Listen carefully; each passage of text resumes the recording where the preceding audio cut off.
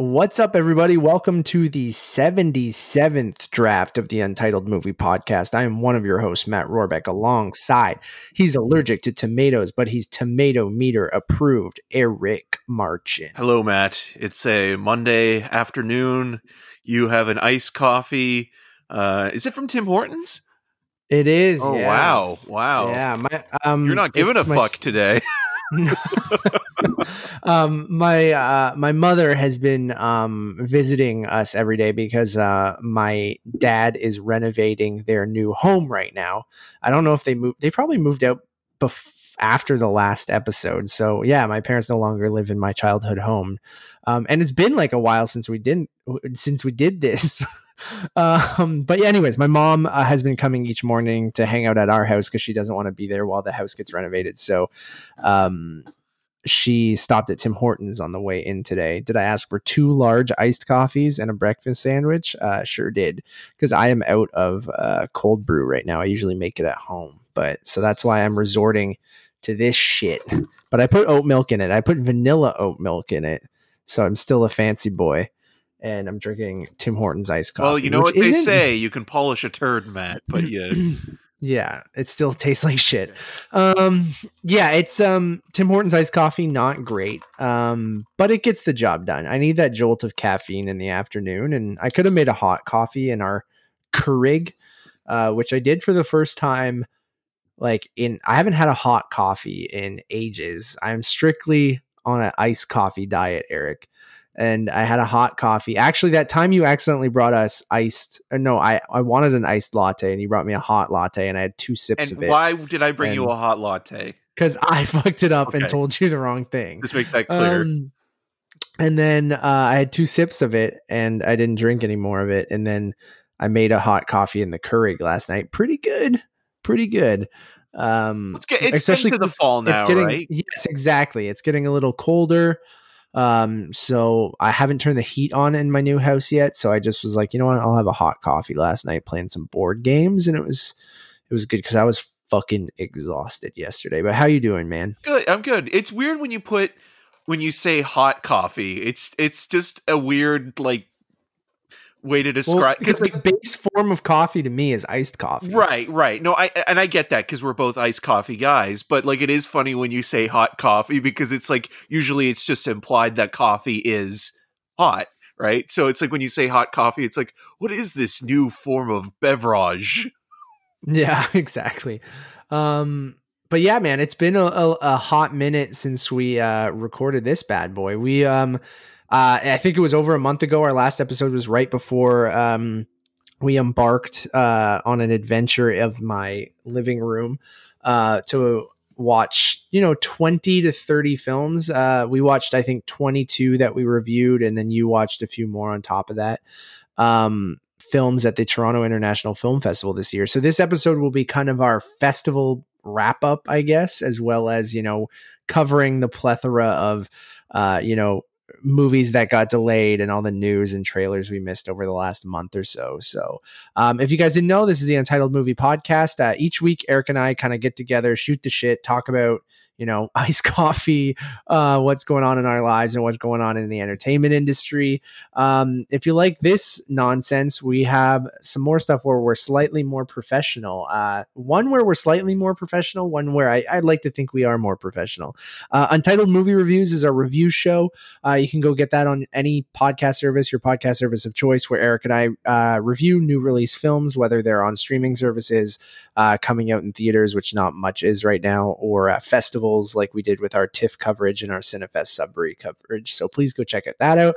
And then the show where we are actually professional is Untitled Movie Conversations, because we let someone else into the circle of trust and we interview them. So we try to be, we try to behave ourselves and act like professionals. That doesn't always happen, Do we? But I mean, kind of. We interviewed Jay Wadley, who is the composer of Netflix's I'm Thinking of Ending Things, the Charlie Kaufman directed thriller over there. He does a wonderful score. We had a great conversation with him. We recorded that right before TIFF. So please go check out Untitled Movie Conversations. I know there's only 3 episodes up right now. Eric and I are working on the schedule for that show. Trying to figure out now that, TIFF is over and we're getting into, the fall and winter, how we can kind of space out that show and get some more guests for you guys, but some cool people maybe coming up. But keep your eyes on that channel for those. But yes, Eric, we just finished up TIFF a couple weeks ago. Do you have that regular post TIFF fatigue? A little bit, but I think it's just kind of that, fall fatigue in general, right? The changing of the weather, the time of year where you get a little burnt out after those 2 weeks of TIFF, even though they weren't the same, and sort of, going from one theater to another, or a theater to a press junket, or, in between a movie, cramming down some sort of junk food or snack in between, or getting something to drink to keep you going. This was more of a, still eat shitty like Arby's and Popeye's chicken, but at the same time, we were more leisurely, in between screenings, at watching the majority of them at your place, with a nice kind of big screen TV and surround sound system was a benefit. And then also on top of that, it was just nice to kind of pace yourself a little bit more in between them and sort of let the movie before kind of, savor that a little bit and enjoy it for what it was. And even if it wasn't a great film, it kind of gave you a little bit of room just to kind of decompress. And I think that was important. But yeah, I mean, you still kind of get that no matter what, because you see, between those 10 days, you see like 30 odd movies. And then, if it was a regular year, it would be, 50 in total. And that includes stuff that you usually see at the end of August. So, yeah, I have it a little bit. I know you've been kind of, feeling that as well a little bit. So yeah, I kind of echo that statement where I enjoyed this year. It was obviously very strange, experiencing TIFF, from my living room. We never skipped an ad. We watched every ad. So you kind of have the full TIFF experience of, when you went to public shows. But yeah, it was interesting. I mean, I thought, shout out to the entire team over there at TIFF, because I felt like, given the circumstances, they ran a almost flawless festival for what it was. The digital platform was quite good. The streaming quality was fairly solid. I didn't notice anything, horrendous like we do watching stuff on, Crave or something like that. Like the sound in the picture was the only time that I had an issue with the sound was watching David Byrne's American Utopia, just because I felt like the sound mix, maybe it was my sound bar, but I just felt like it kind of drowned out some of the vocals and stuff. But for the most part, I thought, the streaming quality was great. The presentation was great. I had the convenience of just, like you said, you could come over at 3 p.m, but we could still squeeze in 4 movies if we really wanted to. Right. So where before, when you're getting up at, 6, 7 a.m, getting to the cinema because there's an 8 a.m. screening, and then jumping around to, 2 different theaters at Scotiabank, then running over to Elgin. And I'm not complaining. I actually did miss that, but it was kind of nice to, okay, especially this year, just go, okay. I also, thinking about it now, I'm like, it makes me miss the festival too, right? And it was a staple, but now I think you said this during one of our conversations, Eric, where you're like, the next one's going to feel really special when we eventually get back to it, right? yeah. Because it'll be so long in between them that maybe it's good. It's like what we talk about of like, you don't want to go overboard. And it's not saying, the festival once a year is overboard, but when we talk about how many Star Wars movies and it doesn't feel special anymore, or, XYZ, like when you have a big gap in between them, I think the next one's going to feel super special. And the quality of the films, I thought, we saw some great stuff. I mean, like we said, you guys can check out, we did individual reviews this year for every single film that we saw at the festival, at least the ones that we saw together. Eric did see a few more that I didn't see, which you can talk about on this show. And yeah, if you want, I don't care. I forget what the other things are, to be honest. So you guys can check out all of our reviews. We don't necessarily need to, I think we can talk about, maybe our top fives or something like that, Eric, if you want, or something like that. But yeah, overall, I thought it was it was still TIFF. There's a handful of stuff that I really thought was great. Another handful of things that I thought were pretty good, and then a handful of stuff I didn't really care for. And that's how TIFF usually goes every year. So, I mean, even though we were doing it at home, it still was the festival. And I thought it was a success ultimately. Yeah, I agree with that. I think overall, like it ran pretty smoothly. I would say like the worst part of TIFF this year was the award show. If you watched that, Oh, right. but again, that's not anything that you need to watch or is mandatory viewing. But yeah, like everything kind of ran pretty smoothly overall from watching stuff at home and having that window of opportunity. I will say maybe they could have been a little bit more forward with what was going on with the father, because I know with some people that window was much more limited and they should have maybe kind of advertised that a little bit more, because which is an issue we had at the Sudbury Cinefest as well. Yeah. With another Sony Pictures classic movie. We were supposed to see 9 Days. Yeah. And I guess it said in the fine print when we first rented it that it would only have a 3-hour window, or 2.5-hour window, I think it was. But I totally missed that, and they didn't send a reminder email or anything, and then we just missed our window on that, which is kind of a bummer. And yeah, the same thing happened at TIFF. At least TIFF sent out a reminder beforehand. But, still. Do you want to go into just kind of top fives or I don't know, you can talk about whatever you'd like. Yeah, I'll bring up my letterbox top fives just now. Yeah, I can go through mine, and then I'll go through some honorable mentions, no particular order here, but Violation, Pieces of a Woman, I Care a Lot, New Order, One Night in Miami, Shadow in the Cloud, I would all give kind of like honorable mentions to, which would be, basically my 6 to 11. And then my top five, one is a short film, which we didn't actually review because I thought I'd just talk about it on the show. But the Archivists is a short film that we saw right before the festival. It was our first festival film by Igor Draka, I think. Sorry, Igor, if I messed up your name, but a fantastic little short in this kind of, post-apocalyptic kind of area of this group of travelers that go around trying to preserve and archive, history and music, especially. So it's a great little 14-minute short. They go into this abandoned house, and they find some stuff there, and I don't want to give too much away, but there's a great music sequence, and it's all shot on 16 millimeter film. It looks fantastic. And I really, really, really dug it, and it stuck with me throughout the whole festival. And I think it's the first time at TIFF in a long time where I've had a short in my, top 5 things that I've seen. I really loved the Vinterberg movie, Another Round, with Mads Mikkelsen. That would have been my number 4.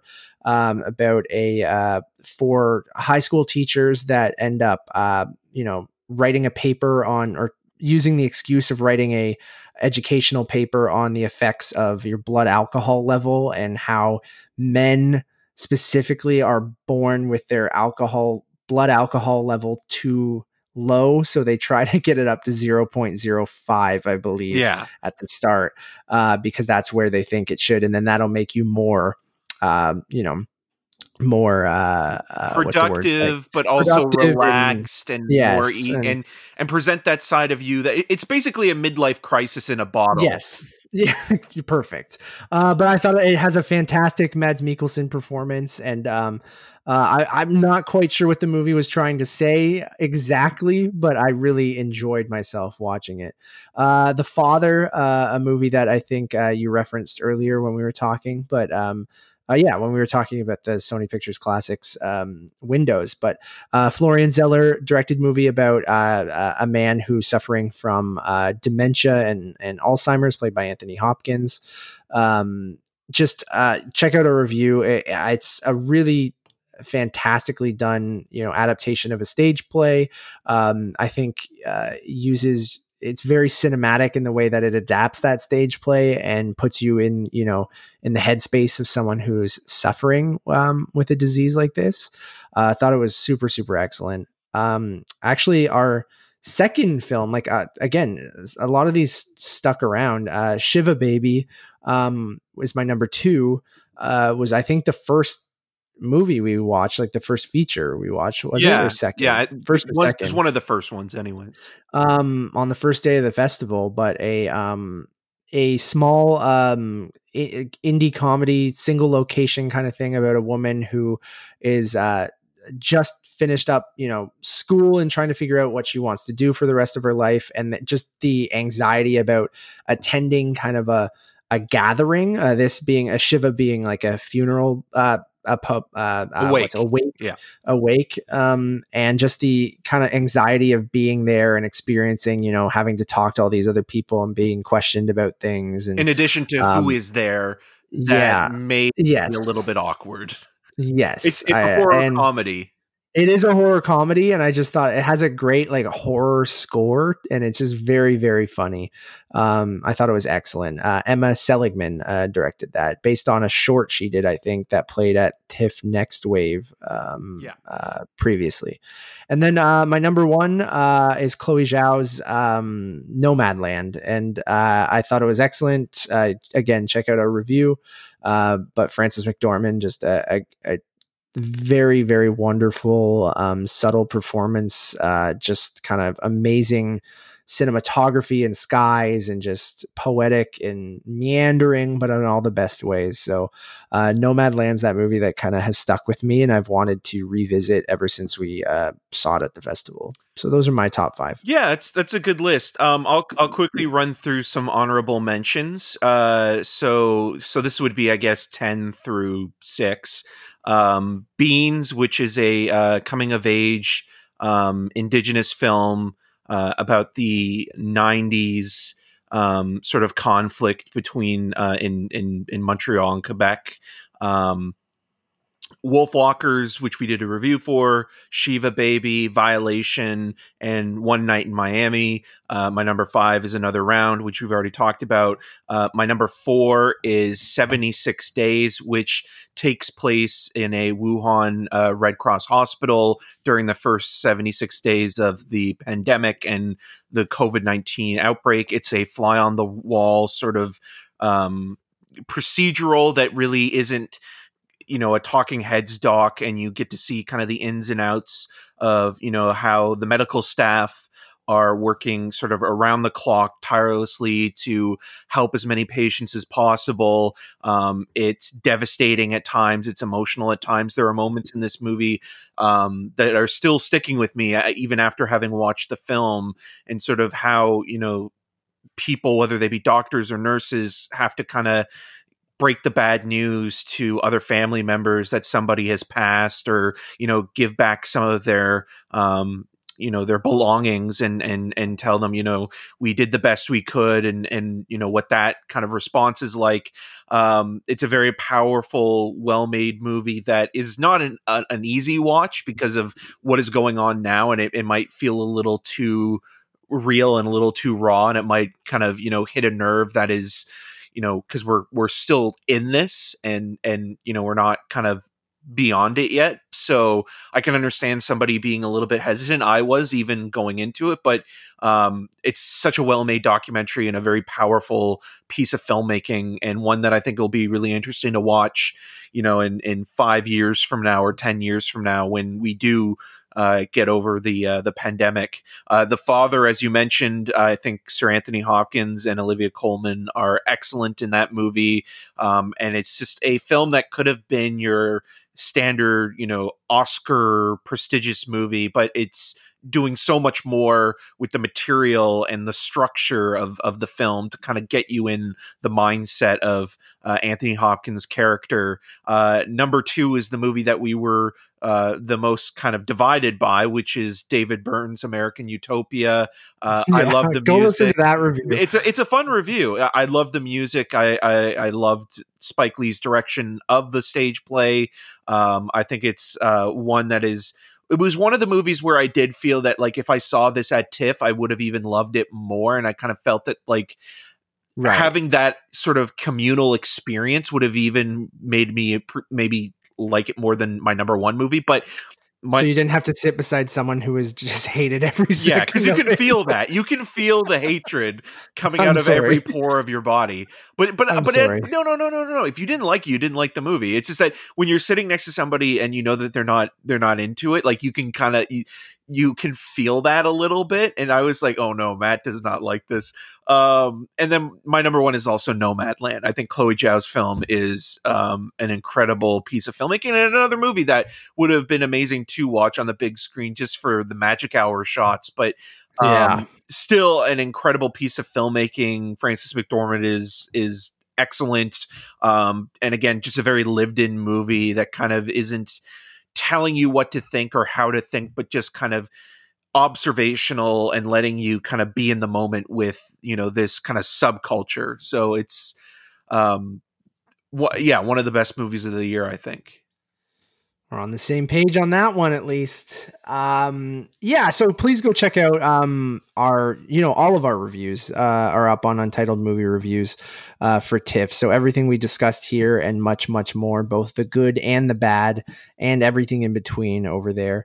I didn't plug what else we got going on that channel, but on Untitled Movie Reviews right now, we have reviews up for Dick Johnson is Dead, Possessor, Console Wars, My Salinger Year, Undine, Enola Holmes, Kajillionaire, and The Nest. That's just some of the more recent stuff that we've done after the festival. Oh, yeah. And then we got stuff coming soon like Black Bear, the 40-year-old version, The Trial of the Chicago 7, and Charm City Kings, as well as things like Borat subsequent film, which we're going to talk about a little bit later in the show, and other things that are coming out in October. So head over to Untitled Movie Reviews and you can get, all our full thoughts on, those top 5 films for Eric and I, as well as all those honorable mentions and more.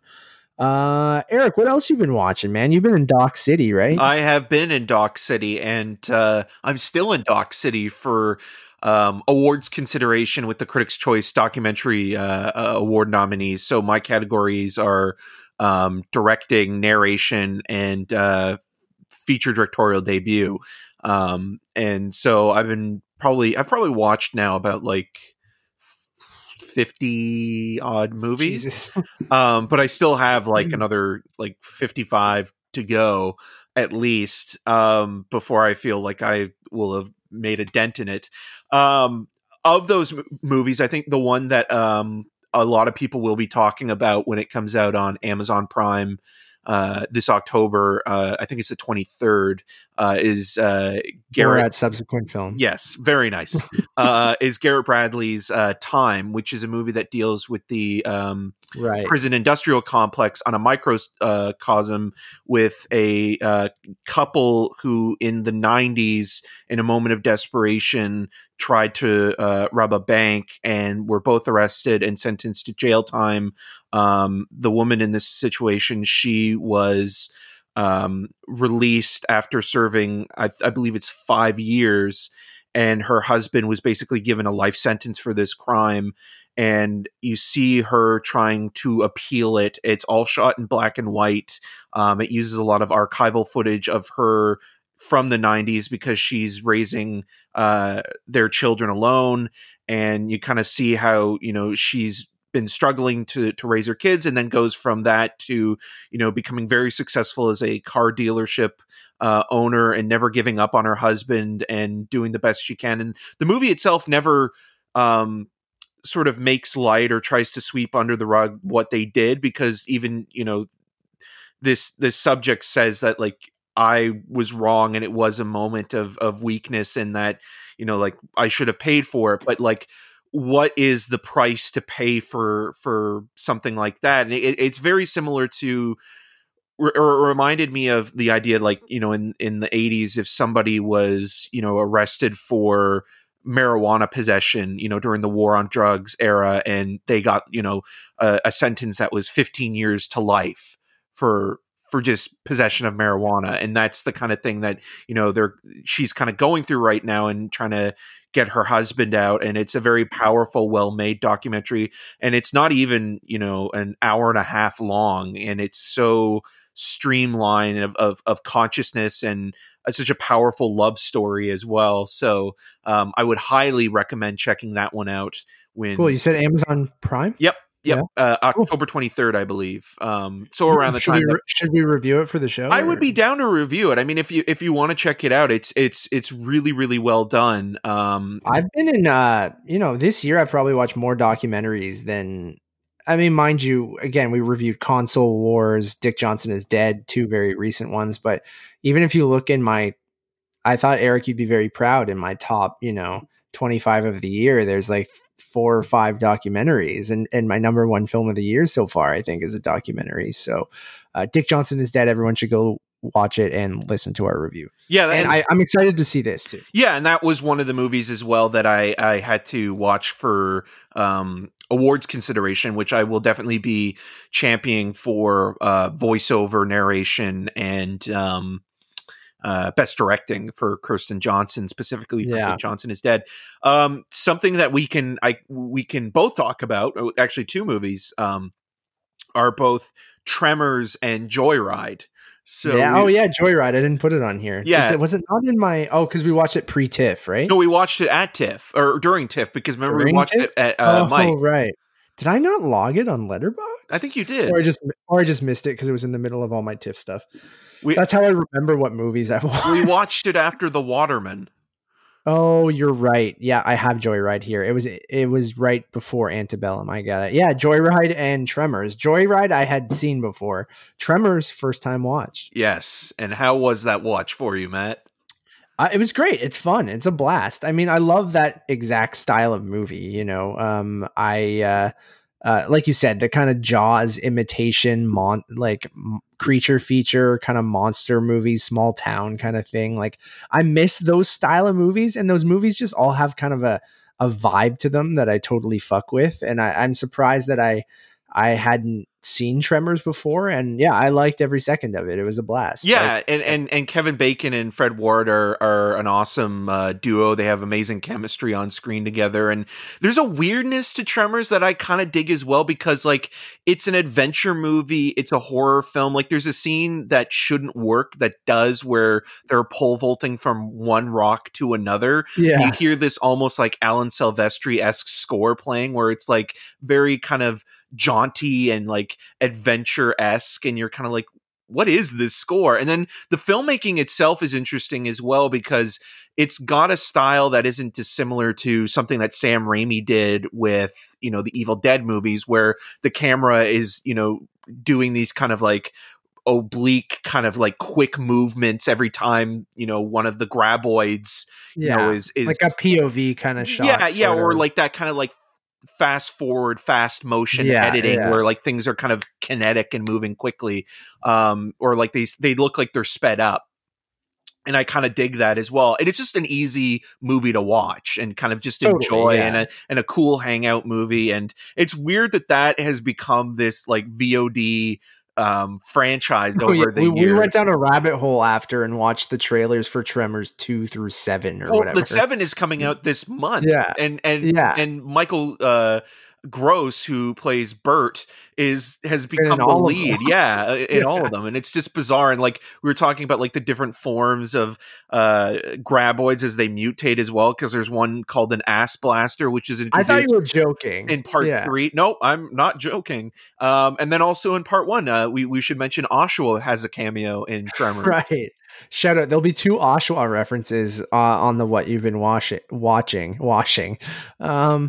Yeah, in Tremors, we were sitting there and we're watching it. And as they're jumping out of the convenience store, there was a scene earlier where I'm like, I saw Osha. And I was like, I thought I was just, because I moved back to Oshawa like when Nevis and I got a house with my sister. I think I talked about all this on that a couple episodes ago. But I'm back in Oshawa now. So I'm like, am I just seeing things because we're watching this in Oshawa now that I'm like, okay, so I let it go. And then there's a clearer shot of when they're jumping out of a window, and clearly on the side of the convenience store, it's like Oshawa Lager beer or whatever. And I was like, the hell? I was like, that's just very weird that I had never seen Tremors. You were over at my place in Oshawa, and then I noticed this thing, and I was starting to look up. I'm like, okay, was Oshawa like a name of something else before, which is why it was in this? And I'm like trying to do research on the origin of the name Oshawa, and I couldn't find anything really. I didn't try that hard, but it was just a funny kind of thing that I tweeted out. And the other Oshawa reference is The Boys. Obviously, Parkwood shows up in The Boys because they're shooting near Toronto. So in the most recent episode of The Boys, I was like, oh, it's Parkwood. I'm always like seeing that pop up everywhere. So and it's always just weird that, that iconic mansion that's in, not Happy Gilmore, Billy Madison, the Tuxedo, and Ready or Not, X-Men. So it's just kind of always fun seeing it pop up because you forget that so many like gigantic TV shows and movies shoot in Oshawa once in a while. And I just, sometimes it goes through my head where I'm like, that person stepped foot in Oshawa, or like whatever person was in XYZ movie. And you're like, that's just so interesting. And then that was my Oshawa shout out. But yeah, Tremors is a blast, man. And so is Joyride. I think Joyride is a really fun kind of lean, mean thriller in the way that Unhinged wanted to be. It was. And it weirdly made me, melancholy for Paul Walker in a way too, because he's kind of fun. Steve Zahn is a lot of fun in the role of these two kind of brothers who hit the road and pull a practical joke on a truck driver who's voiced by Ted Levine, and just kind of where that goes. And I just kind of, there's that subgenre of thriller horror movie that movies like The Hitcher and Road Games in this, where they're just kind of really fun B movies and they kind of have a bit of adrenaline to them. And I think overall, Joyride, I mean, it's also co-written and produced by J.J. Abrams and was one of his first productions with Bad Robot that's not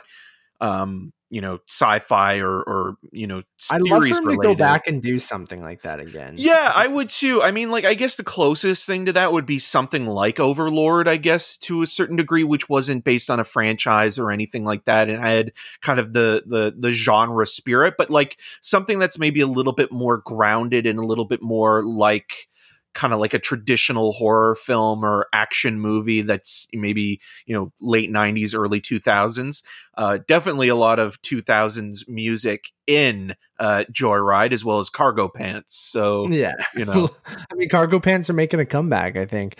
I echo everything you said about Joyride. I feel like it actually has some restraint, unlike Unhinged, where Unhinged just is totally fucking stupid and ridiculous and just obscene and on the nose, where weirdly Joyride, I like that you never really see the truck driver. You only hear his voice and there's some mystery to it. Right. And I like just that back and forth with them on the CB radio, and that it's still very mean and nasty, but it's there's that scene where you see the guy with his jaw ripped off in the hospital or whatever. Right. And it's that stuff where it's just a quick shot of something and it's jarring and it's more sadistic and more angry than anything in Unhinged. And I just feel like there's some style to Joyride that makes it a lot of fun. And like you said, the camaraderie between the two brothers, the chemistry between, Zahn and Walker, I think is a blast. And I hadn't seen Joyride in ages, but I always like these random ass movies. You're like, let's watch this. Yeah. I'm like, all right, cool. We went over to our friend Mike Muntz's house, and that's usually when we put on some random, 80s, 90s, 2000 thriller or something like that.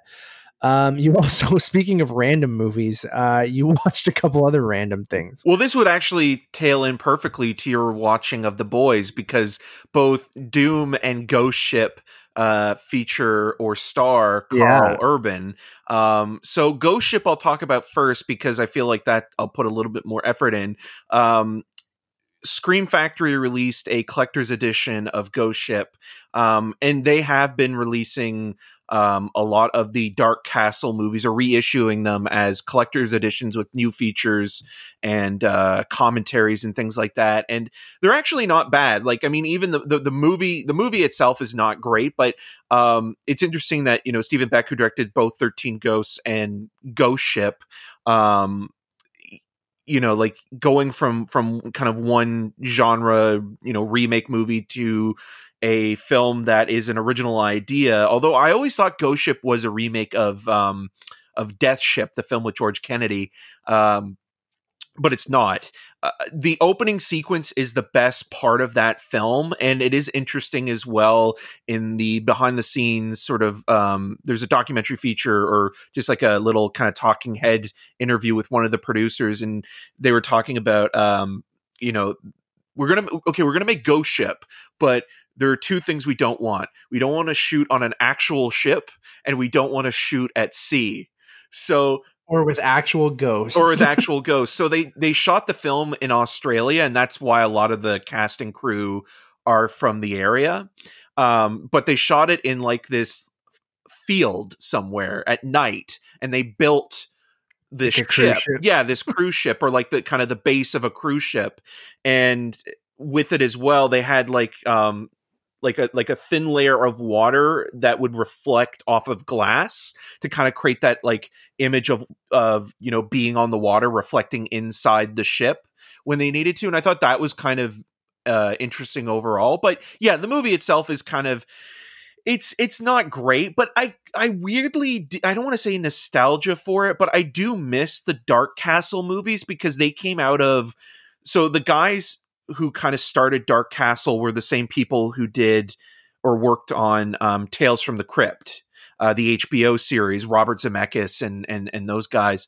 And so, you know, the idea of making these kind of movies, I guess Blumhouse now is basically Kind what of that that, is, yeah. but I think both the House on Haunted Hill, which was one of their first, and House of Wax, those two remakes are actually quite solid. And I know House of Wax gets a bad rap because of, you know, it being kind of a gimmick because Paris Hilton was cast in the movie, but it's a pretty solid little genre movie, and really nasty, but in all the right ways.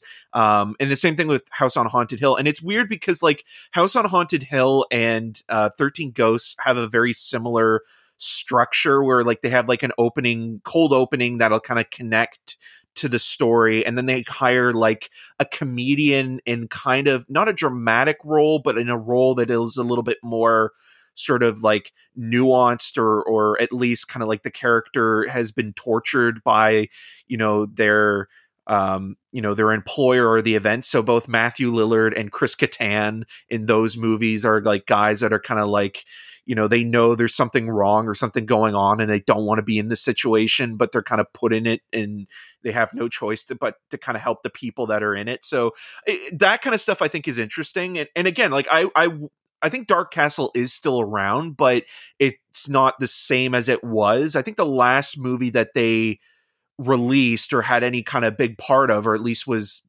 a major theatrical release, was Splice, which they picked up at Sundance, and Guillermo del Toro was an executive producer on that. And then Dune was one of those movies where, so like the last couple of days I've been trying to They watch. released Suburbicon. Oh, yeah, Jesus. See, there's a movie that has like the Dark Castle title doesn't really have the same meaning to. And then before that was Getaway. Oh, with Ethan Hawke and Selena Yeah. Gomez, and John Voight's the villain on the phone. So they've done some stuff in the 2010s. They did weirdly The Losers, but I wouldn't put that in that. They did Unknown. They got into kind of like, that action movie territory. Well, Bullet to the Jean-Claude Head. Serra was kind of like the big name to come out of that, because he's the guy who directed House of Wax and Unknown, and then kind of went on to have that career with Liam Neeson, and is now kind of considered the vulgar auteur filmmaker, right? And then their next release is Simon Barrett's Seance. So that's the guy who wrote You're Next and The Guest. So Yes. that's cool. Yeah, but there was a time when Warner Brothers was releasing those films in the Rock and roll. in the early 2000s, and it's like you kind of knew what you were getting, but every once in a while you would get House on Haunted Hill or House of Wax remake that was actually better than what your expectations were going into the movie.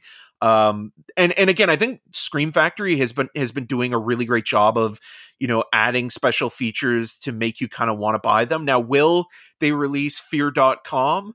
I don't Oh know, because god. that's on Amazon Prime right now. So Yeah. that's usually a tip off to what is getting a Blu-ray release. And I don't think that film's ever gotten a Blu-ray release. And that is the worst of all those Dark Castle movies. Yeah, Dark Castle has always stuck with me because I think we were like, the perfect age between, 10 I was 10 when House on Haunted Hill came out.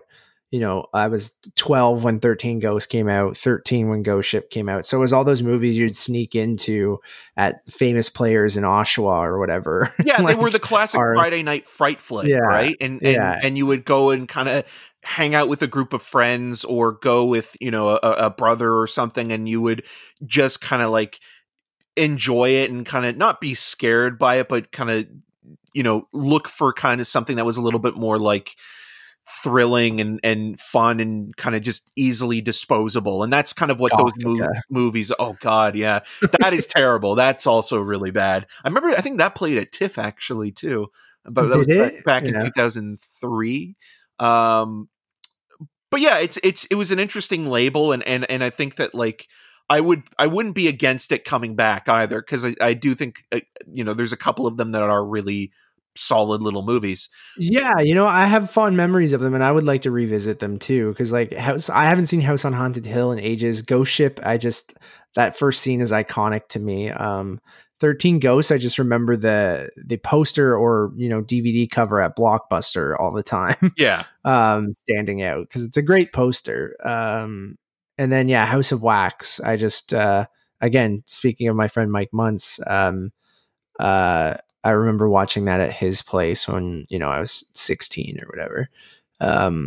Oh yeah. And that is Colette Sarah who directed that, right? Yeah, and so he would probably be the biggest name in those movies to kind of go on to have a great career. But yeah, overall, and then I went into this weird like weekend of watching sort of genre movies or things that were on Netflix that I'd either seen before or hadn't. I also watched some stuff on Shudder. So continuing on the Carl Urban train, I rewatched Doom, because it was there. It was just like literally I was surfing on Yeah. scrolling through what Netflix had. Someone held a first person gun to your head and said, watch it. Yeah, and I was like, you know what? I'll watch this Aliens knockoff again, because it's been a while and it's still horrible. It's still really, really bad. I appreciate that it is trying to kind of adopt some of the first person shooter stuff in there. There is one sequence near the end of the movie that has the first person perspective, which I think is probably the most interesting aspect of the film. But other than that, I mean, like, it is just a derivative Aliens knockoff with, The Rock in a role that is kind of like a twist on his kind of persona as a movie star. And Carl Urban kind of doing his thing, but it's a good cast for what it is too. I mean, Yeah, Rosamund I Pike is remember. also in it. Richard Brake, who's a really great character actor, who's best known as Joe Chill and Joseph Chills in Batman Begins. Right. Um, yeah. Yeah, I haven't seen it in ages, probably since it came out, but I remember thinking it was horrible then. So Yeah, and then I also watched Anaconda's The Hunt for the Blood Orchid, which again was a movie that I just kind of stumbled upon. I saw that in theaters. I remember my dad took me to that, and he was really excited for the movie. And I remember we were watching it then, and we were like, "What is going on?" And it's a far cry from Anaconda. Not enough John Voight, unfortunately, in part two, or none at all in part two. Baby bird. On my end, I guess I'll start with The Boys. Yeah, speaking of Carl Urban, I've been loving The Boys. Episode 7 was last week. I think I talked a little bit about it when the season first started. When on our last episode about over a month ago. But it's wrapping up the season. I think it's great. I think it's a great meta superhero, uh, drama, and their spin on the Justice League and how it would be corrupted and fucked up in today's society and the real world, I think is really interesting. And I think it handles kind of the hyper violence and the stuff that can maybe come across as a little juvenile at times, or is just handled in like a kind of interesting and actually very twisted way. And I just and each episode I haven't watched a series in a while where I was just like, oh fuck, like every episode going, what the hell. So yeah, I'm having a blast watching The Boys. I'm excited to, I don't want to give anything away. I really do think that you guys should watch it. And season finale is this Thursday, so I'm pretty pumped for that. But yeah, all shot in Toronto too, so it's kind of fun to see the different locations that they shoot in. If you're from around this area, they use the Roy Thompson Hall as the main headquarters for Vought. And I thought it's interesting showing on Amazon, and the series also has some commentary on big corporations and how they own everything, and Vought has Vought Land and Vought Studios, and there's a great jab at Zack Snyder a bunch of times and Joss Whedon, because there's like fake movies within the movies, and they're all based on the Justice League, right? So they kind of poke fun at all that. And just imagine if Superman was the biggest piece of shit you've ever seen in your life, like the most evil piece of shit. And that's kind of, Homelander is such a good character and is just so twisted. And yeah, Roy Thompson Hall, you see Oshawa, I mentioned with Parkwood. I think they were at the side of the light box at one point. It's just kind of fun to see those things. It's a little meta game in itself when you're watching it. And then also I've been watching, what the hell else have I been watching? Oh, Long Way Up is my new obsession right now. Apple TV Plus documentary series, the third in a trilogy of travel vlogs, I guess is the easiest way. Travel diaries from Ewan McGregor and Charlie Borman on this version of. So they did Long Way Round, where they did a trip entirely around the world on motorcycles. They did Long Way Down, where they started, I believe, in the tip of Europe and went all the way down to the most southern point, and then they're doing Long Way Up, where they start at this most southern tip of South America and go all the way up to Los Angeles. And they're doing it on electric motorcycles this time, which I thought was really interesting. So it's been Nevis and I's obsession. I can talk about episodes 1 to 5 right now, but I'll just kind of a high level. I think it's super, super entertaining, and makes you see a lot of the world that you probably haven't really seen from, and humanizes it in a way where it's just kind of cool to be, humanizes both Ewan McGregor, I think, because I just know him as the actor, and I've never watched any of these documentary shows that he's kind of done. And it's kind of just fun, and he seems like a really down to earth, like chill guy. His friendship with Charlie Borman is really charming. I didn't realize they were in a film together, and that's how they kind of became friends. And they just have this love for motorcycles and traveling, and seeing the troubles that they have with trying to do this journey on electric motorcycles, where they only get a charge of just over 100 miles on their motorcycles, and when they're very south at the beginning, all the temperatures play into it, because it's so fucking freezing where they are, where the bike batteries aren't working, and they also have 2 electric trucks. And just the money that Apple threw at them for this is insane, which I think is really impressive, because they got custom made Harley Davidson motorcycles, which I know Harley Davidson gets a lot of publicity out of it, so they don't mind kind of building custom motorcycles for Ewan McGregor to go across the world.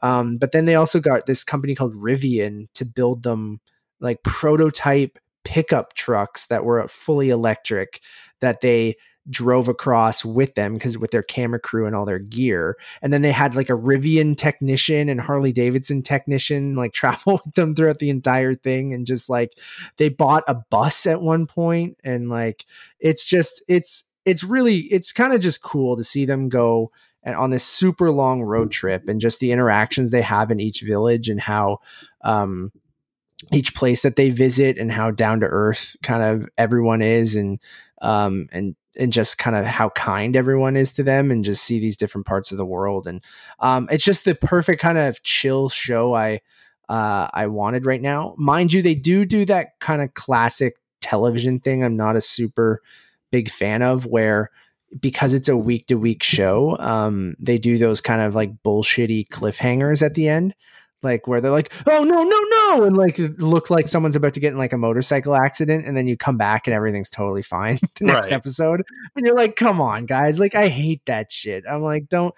And you kind of see the editing and how they put the things together sometimes, where each episode starts with a description of the entire, like exactly what they're doing, and I'm like, why did you include this on every episode? Who is just randomly jumping into episode 5 or whatever? I'm like, I don't need an explanation of who everyone is and what the journey is on every single one. You could have done something more productive, like a previously on Long Way Up, or show me kind of what they did the last episode so I'm caught up, rather than we started at this, and we're going to be traveling with Jimmy the cameraman, and this every episode started with that. And I'm like, all right guys, let's get this going. But Right. I don't know if you've seen any of Long Way Round or Long Way Down, but No, I haven't. And I honestly thought it was when you were first telling me about it before you mentioned Ewan McGregor, I thought it was the Norman Reedus show, that one where he also like takes a no, hell, motorbike no, around the no, world, no. and I was like, oh, I'm no, thank you.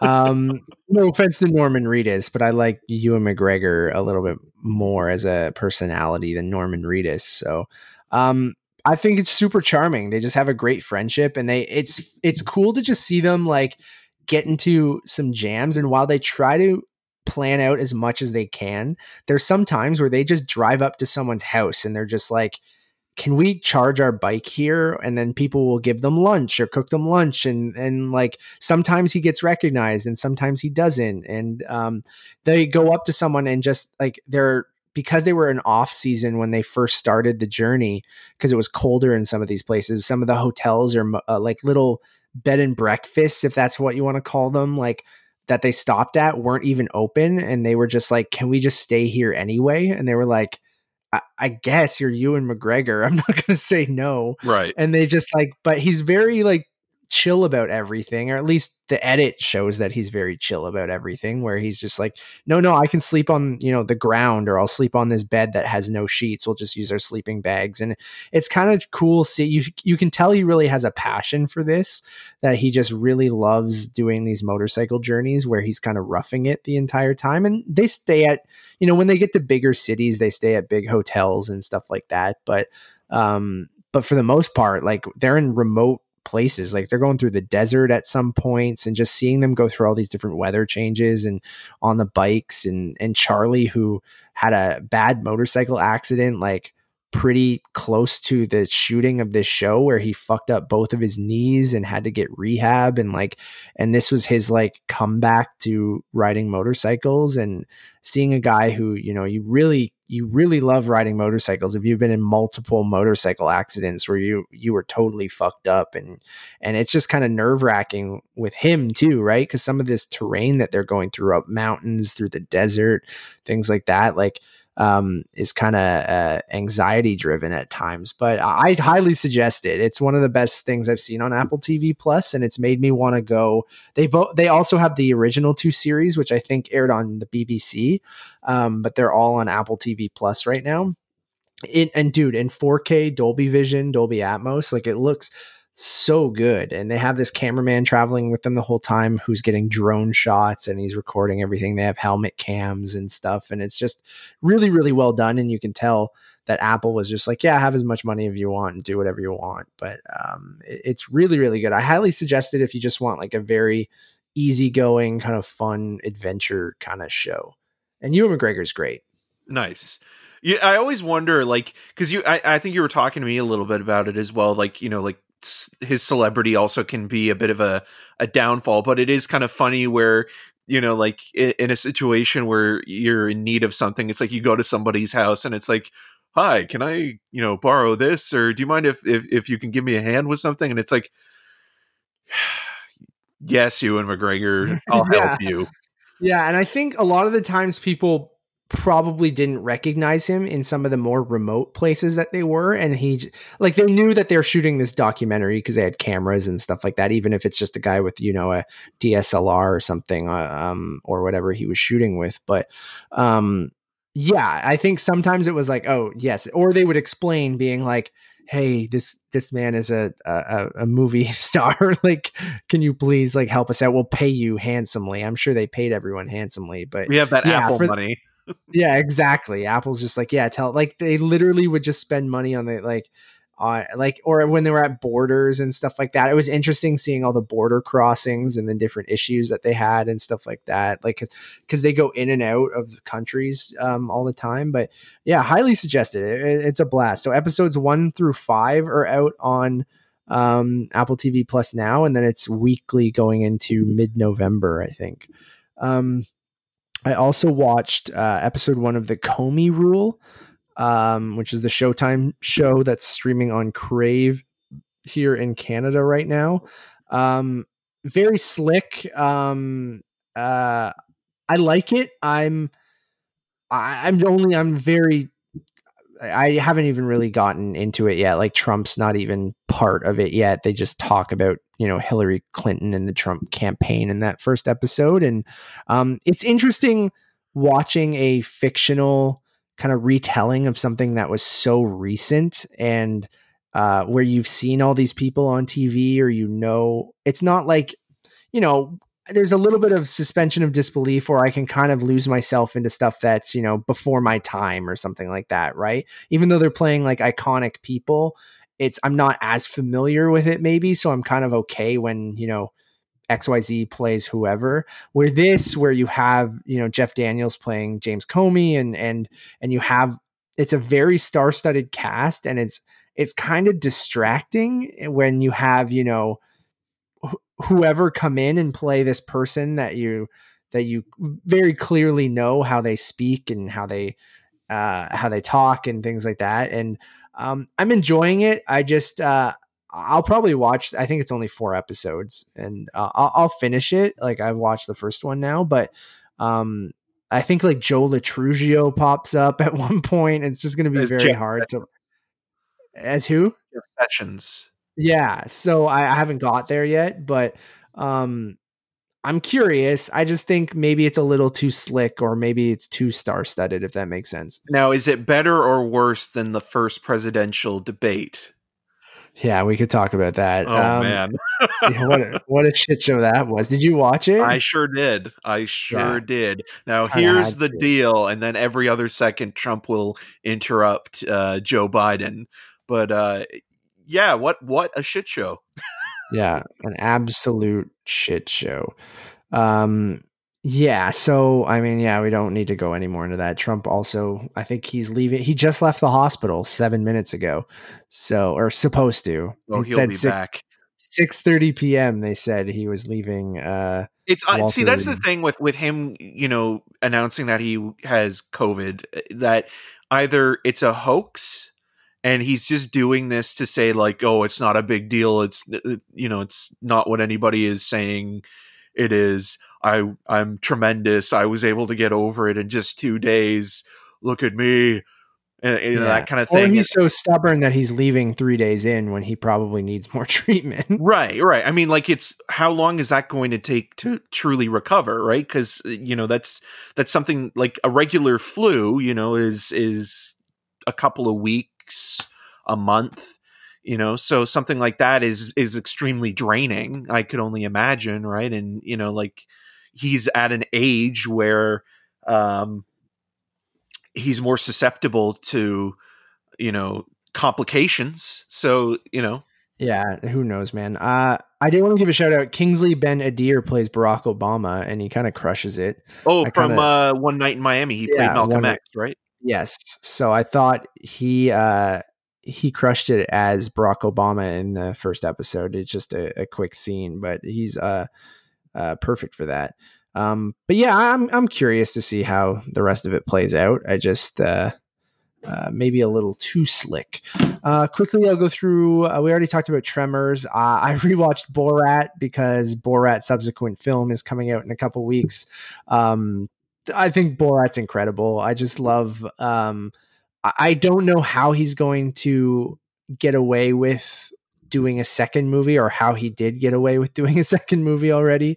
Um, and I'm just curious to see the style of humor that's going to be in it. Cause like, while it was only it was 2008, Six. right? Six. Wow. 14 years ago. Um, I just don't, even though 14 years ago doesn't seem like that, 2006 doesn't seem like it was that long ago, but some of the humor in there, I'm like, holy fuck, I don't know how he did this.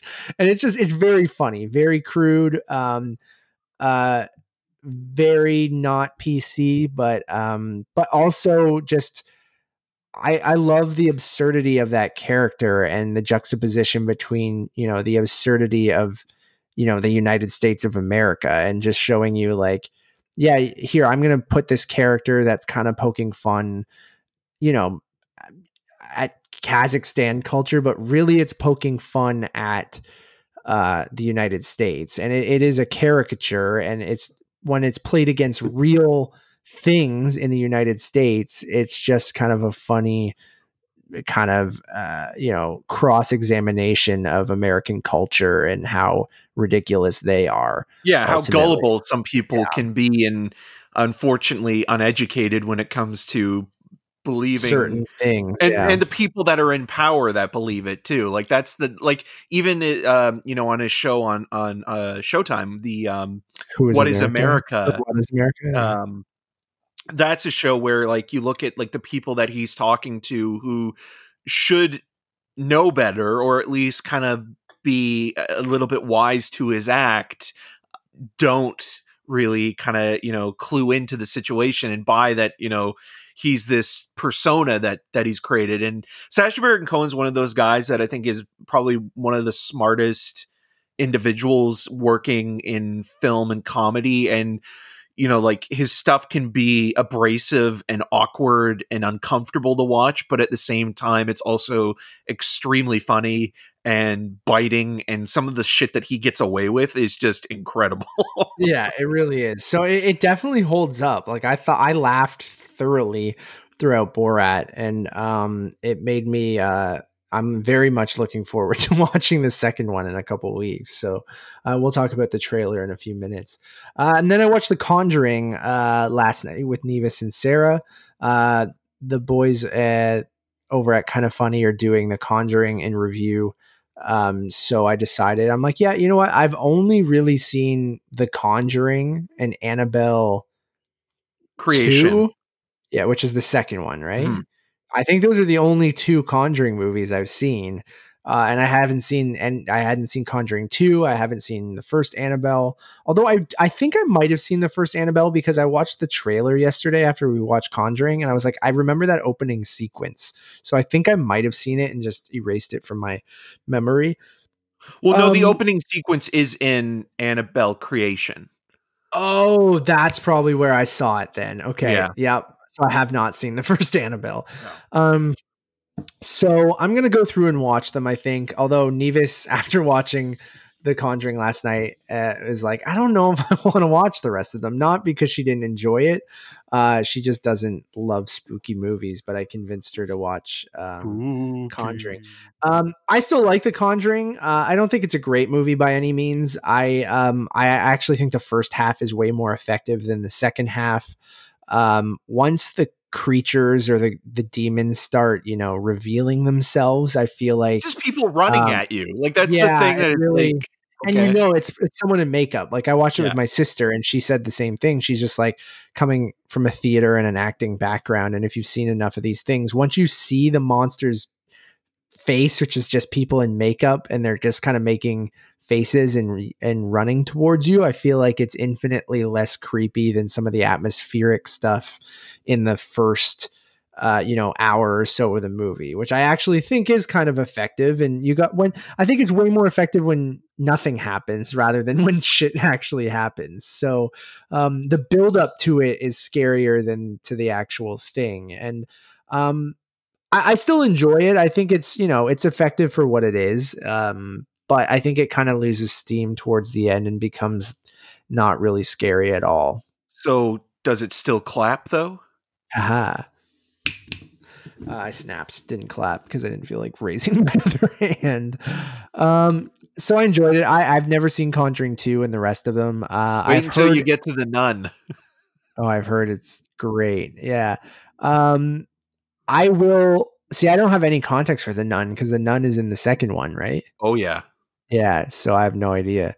Um, I've heard Annabelle Comes Home. Some people like though. It's the best. It's the second best film after The Conjuring. I think with James Wan in general, and even with the Insidious movies, I think like he's one of those guys that can set a really kind of creepy mood and atmosphere, but then he just can't help himself with like throwing all these kind of vaudevillian-esque ghouls and demons at you that when they are revealed, as you mentioned, they're not really that scary. And what he's relying heavily on is, you know, loud sounds and people sort of just Oh god, the running at score is you. so abrasive in The Yeah. Conjuring. Like it's so in your And face. then Yeah. also the Warrens themselves, like in real life. I mean, if you believe in spirits and ghosts and things like that, that's fine. But they were, in my opinion anyways, con artists. So, you know, like to make them the heroes of the Conjuring universe, it's just it's Kind of kind of icky.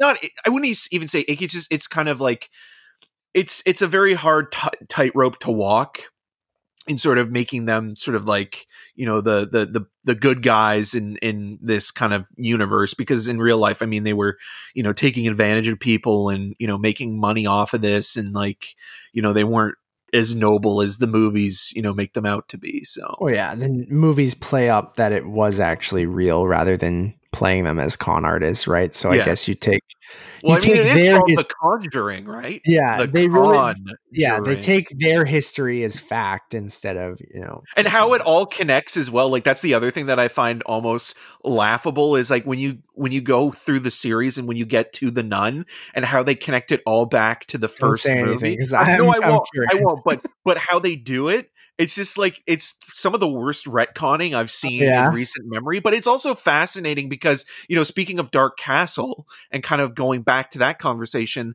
like the Conjuring universe has been more successful overall than oh, and you'll have to watch The Curse of La Llorona as well. Yeah, But because it's just tangentially tied to it, right? yeah, yeah. But it's interesting how this series has kind of become that a little bit, and has become the Dark Castle kind of series now, and also how it beat something like the Dark Universe. You know, Yeah, or even the DC universe for a while. It was like Warner Brothers' biggest successful shared universe for a while. yeah. There probably still is. So yeah, I'm gonna make my way through those. Probably watch Annabelle in the next couple of days, and I'll report back. Oh, you are Uh, not going to have fun. I'm telling you. right. Anything you wanted to touch on from your watch list before we move on? Yes. So quickly, I've been watching some Shutter stuff. I watched Host, which is under 60 minutes, automatic 1-star bump, and basically it's one of those on-screen unfriended type Oh, you movies. watched that? I did want to watch Yeah, this. it's Yeah. not bad. It's not bad. It's not a great movie. It's very much limited to its sort of structure, like Unfriended is, or Searching to a certain degree. But what works here is that it's a Zoom conversation with a group of young girls and one guy who's kind of weirdly, like, I would be interested to see a backstory of like his friendship with them, named Teddy. And they all decide to do this seance, and the seance goes horribly wrong, as you would expect, and things start happening, and it gets really creepy really quickly. And how, you know, this movie was made during COVID, and they use that as well, and a lot of it is in camera practical effects. And they kind of, Rob Savage is the guy who directed the movie, and he got like a 3-picture deal from Blumhouse with this. And you could tell like there was a lot of like improv, but also they didn't tell the other actors what was going to necessarily happen, so the reactions were shot in real time and look more genuine in terms of how they react to certain things.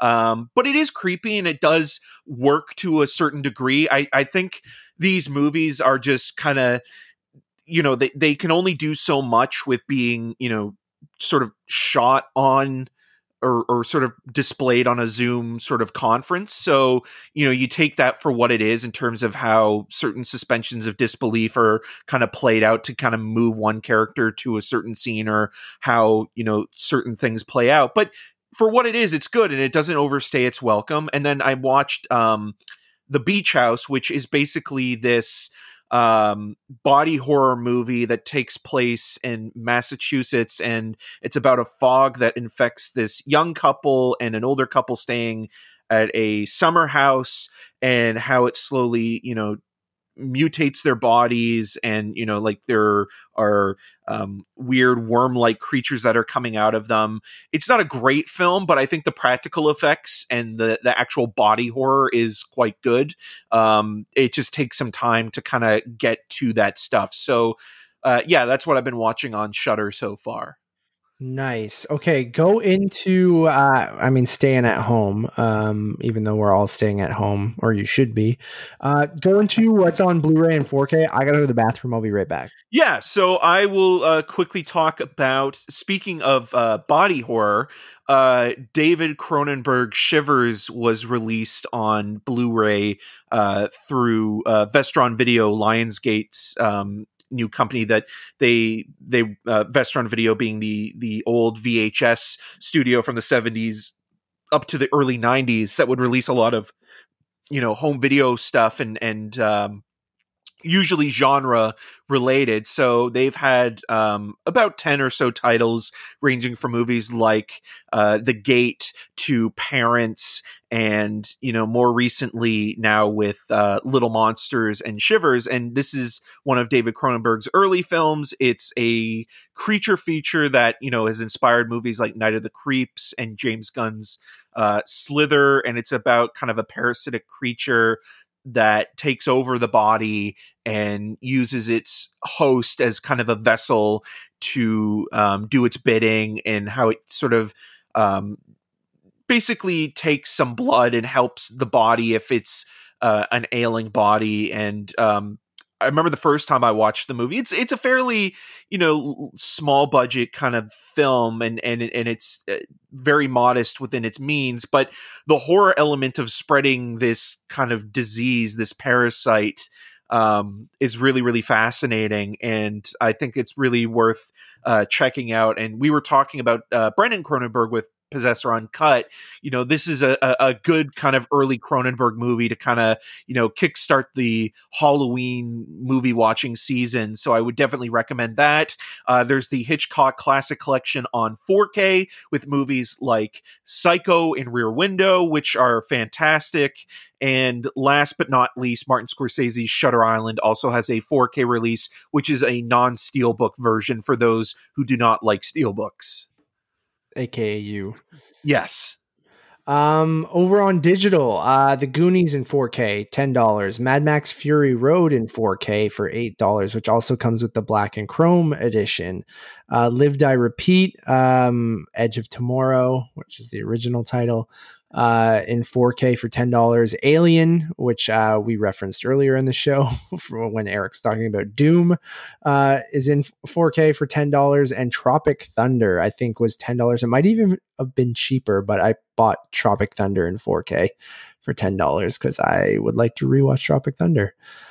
Eric, some trailers. I don't know if this is all we missed over the last month, but well, we didn't talk about Dune, but we can talk about that more with the news segment. The news, I think. Yeah, I guess we can talk about both. So, when it comes to trailers, where did you want to start? We talked about Borat, so let's start with Borat. Yeah, very nice.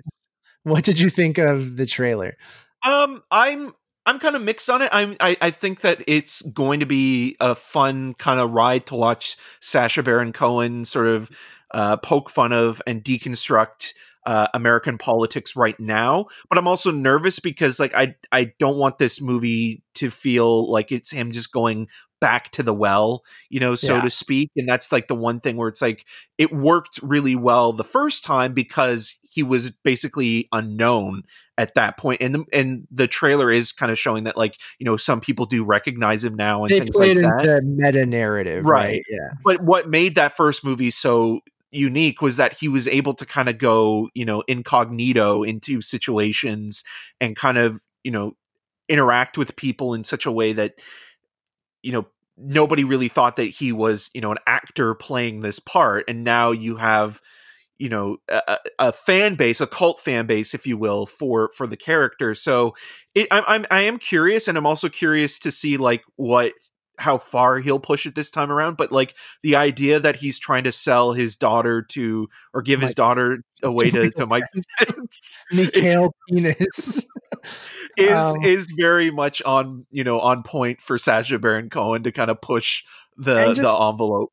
the classic like stupid things of his daughter accidentally swallowing a toy baby on the top of a cupcake, and then them going to a clinic and asking, like, it's just so awful and but really really funny. And I don't know, I like the meta narrative of, okay, everyone knows who Borat is, so let's play that into the movie, that the movie was a great success, and that everyone knows who he is. But then the funny thing about that to me is that finding people who don't know who Borat is hilarious to me. And then you're kind of poking fun at those people and go, how the fuck do you not know who, you know, A, Sacha Baron Cohen is, or B, Borat? And then, so like you see things in the trailer where he is both playing the character or he's playing the character undercover. And even then, which is the cheat a little bit, right? Like him dressing up as Trump or something like that. So, or you see a few times where he's wearing a disguise, much like in other shows he's done, where he's wearing disguises. So that when someone described the film as Sacha Baron Cohen playing Borat, playing Sacha Baron Cohen, it's kind of accurate. But then it's funny to me because you're just like, how do they keep finding people who don't understand that that's him? Like, it's so obviously him. And to me, that's just playing into the, you know, kind of, you know, the statement the first movie was making of like, look at how absurd some of the, you know, things going on in the US are, how people act or things like that. And they're finding people who still don't know who Sacha Baron Cohen is, or still play along with his shtick, and then kind of exposes some of the kind of, you know, whether they're the absurdity or the stupidity or the politics of the United States, I think is really interesting. And then using this character that really they think is absurd and stupid, but using it to kind of point out how silly and absurd the United States is, I think is really funny. And how you do that in 2020, I think will be even more interesting, because I know they're plugging this as the first movie that was shot, you know, and released during COVID. Although you brought up Host earlier, which technically I think was probably the first movie that was shot and released during COVID. But this was the first one that actually, you know, went out with a skeleton crew, shot on the streets and, you know, in other places. And from everything I've heard and read, where, you know, that guy is a madman with what he'll do to kind of, you know, finish the gag. will there be anything that tops the naked wrestling scene in the first movie? Like that, I remember watching that scene for the first time in a theater, and again, this was a movie I saw. My dad really loves Sacha Baron Cohen, and I remember watching, and we were just like laughing our asses off, like to the point where like I think like I felt like I broke a rib or something like that. It was so funny. And it's one of those things. It's like, I don't think you could ever top a scene like that. And how you'd get away with it anymore, right? Yeah. With some of the things, like, you know, with lots of things that are going on. You have two men who are exposing themselves essentially, like to many people, like in that elevator and in that, you know, the convention that's going on there. I'm like, how do you get away with some of that today? It's going to be really interesting to see what they do. And if he does top it, and even the not the subtle gag, but the gag in that naked fight of just blurring out Borat's penis, and it's the giant black bar, right? Like on him is still, it's so stupid, but funny. And like you said, he's one of the smartest comedians, I think, working, although, and I think some of the smartest comedians always, you know, they go back to like the dumbest humor sometimes, but in the end they use dumb humor to make a smart statement on things. And I think there's a balance you can have there with, even though it's absurd and really dumb or really offensive, it still is doing something kind of intelligent and fun. So I'm excited. I agree with you that a lot of these times where, you know, there's these iconic or cult movies and they get a sequel, 15 years later, it doesn't always, turn out super well. So, or it doesn't hold up. But I mean, Borat might be a special case. So I'm excited. I had to pull some strings to try and get screeners for us, and I'm hoping that it works out because I'm excited to review this one because I'm eager for new content as well. So I'm looking forward to it. Yeah, and will we get a Bruno too if Borat 2 is Yeah, successful? I don't know. I don't remember Bruno that well because there's Borat. Was Bruno right after it, and then Yeah, Bruno was 2008, and yeah. there are scenes in that movie that I actually like Bruno as well that push the limits even further than what Borat did. And there's also just a great moment of Bruno outside of a restaurant, cat calling Harrison Ford, and Right. Harrison Ford walks out of this restaurant as Sacha Baron Cohen is playing Bruno, and he's Or doesn't he basically go fuck off or something? yeah, he's sexually harassing him, and Harrison Ford's response is "fuck off." Yeah, I remember that. Iconic. Um, this can kind of go into actually we'll go into this next trailer because I think both Dune and The Witches we can kind of talk about in the news segment. Sound of Metal, a film that is on both Eric and I's I think best films of the year list. Finally got a trailer from Amazon Prime. It's getting a theatrical release in November. And then Well, we'll maybe. well, yeah, sorry. Supposedly getting a theatrical release in November and then will subsequently get released on Amazon Prime. You guys can check out our review. You'd have to go way back on Untitled Movie Reviews to last year's TIFF 2019 because Eric and I both saw it at that festival and was a surprise hit of the festival. I think for both of us. I think it's an incredible movie. I thought a really solid trailer for it. What you see in the trailer is similar to what you'll see in the movie, where they have the closed captioning or the open captioning on the trailer, which is also used in the film as both a accessibility thing and as a kind of a stylistic choice for the movie. But Riz Ahmed plays a metal drummer who loses his hearing, and just a great performance by Riz Ahmed and just a fantastic movie. And I thought this trailer was a good representation of what the movie is.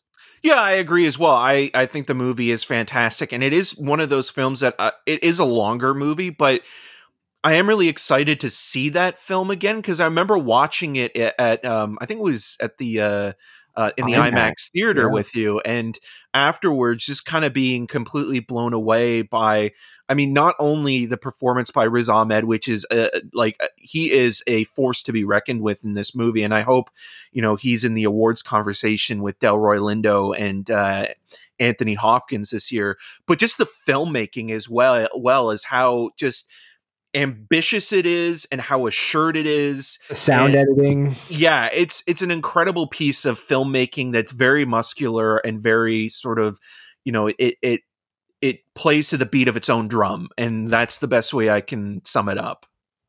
Agreed.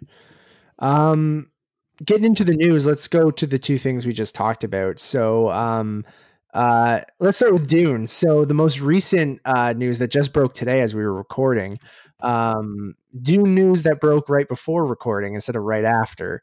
Dune is getting pushed from December of this year all the way till October of 2021, which it's taking the Batman's release date. So that probably means the Batman is either getting pushed till Christmas or 2022. There is a trailer for Dune that dropped during the festival or right after it, I think, something like that. A great trailer. I'm a huge Denis Villeneuve fan. So I'm pumped for Dune, and I think he's one of the best blockbuster filmmakers going right now, and I'm super amped for Dune. I really dug that first trailer. But I think it's a smart idea to punt it to next year. I'm not surprised at all by this. Yeah, I'm not surprised by it either, especially where we are right now with a second wave just kind of coming in. And I mean, at this point now, between October to December, all we really have left, tentatively, and that's going to change probably as well, is Wonder Woman 1984. So once that movie gets delayed, which I think it will be mostly just streaming releases for the calendar year of 2020.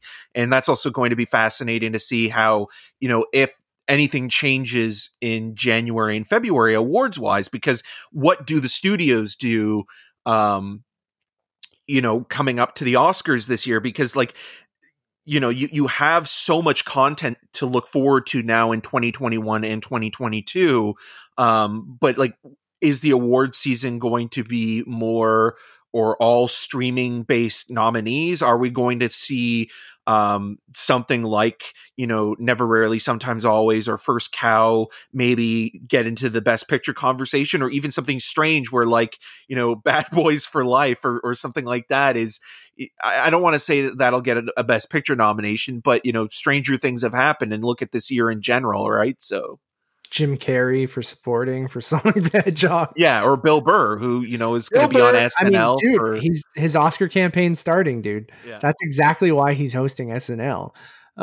Because if you're Universal, I mean, this would be the year to do it, and I'd love to. You love to see it, but yeah, do you think there's a chance that the Oscars just get canceled outright?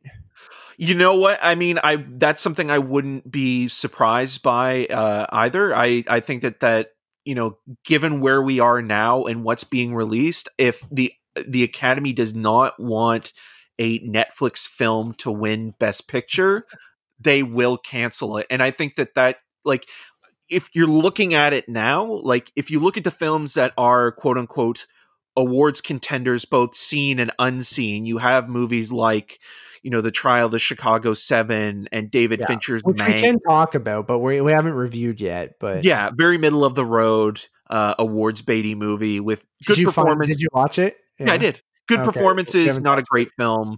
No, I should have agree. stuck to the courtroom stuff, except the last. Oh God, that last 10 minutes, dude. The last act, yeah. Yeah, and I think both Eddie Redmayne and Frank Langella aren't very good in the movie, but I'd agree.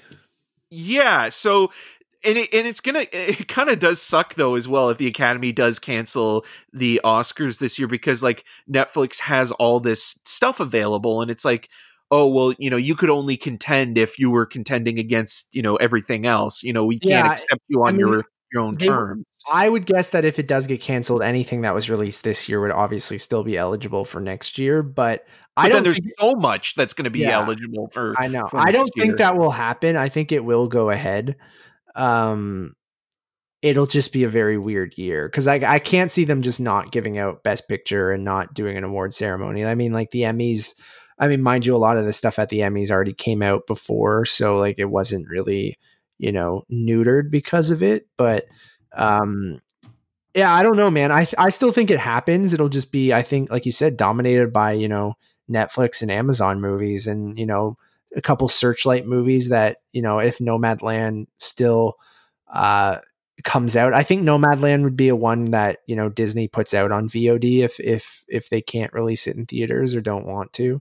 Yeah, and I should also say Soul is the other one that is still up in the air in terms of what's going on with that, because out of all the Disney stuff that was moved to next year, Soul is still on the docket for November. I think it comes out on Disney Plus. Yeah. I wouldn't be surprised. I think they do the Mulan thing where I don't know if it's $30, maybe it's $20, and they just, I don't know. Does that say Pixar movies are lesser than their live action stuff? I don't know. Maybe I would say the opposite. I would say it might be even more expensive because it is a Pixar movie. Well, Pixar is a big name. I mean, agree, but then I think it would still just be $30. So, yeah, I don't know. I think Soul drops on Disney Plus. I'm not sure, but it's weird, man. What else? Moving over to, I guess let's just go into The Witches. We don't really have to talk about it much, but it's The Witches is getting moved to HBO Max in the US. Trailer dropped. It's the Robert Zemeckis remake of The Witches from 1990. The Witches, the Nicholas Rogue film, Rogue movie, yeah, based on Roald Dahl's story, children's story. Yeah. I don't think I've ever seen The Witches. I know people talk about it being traumatizing as a kid. And moving to HBO Plus, not surprising.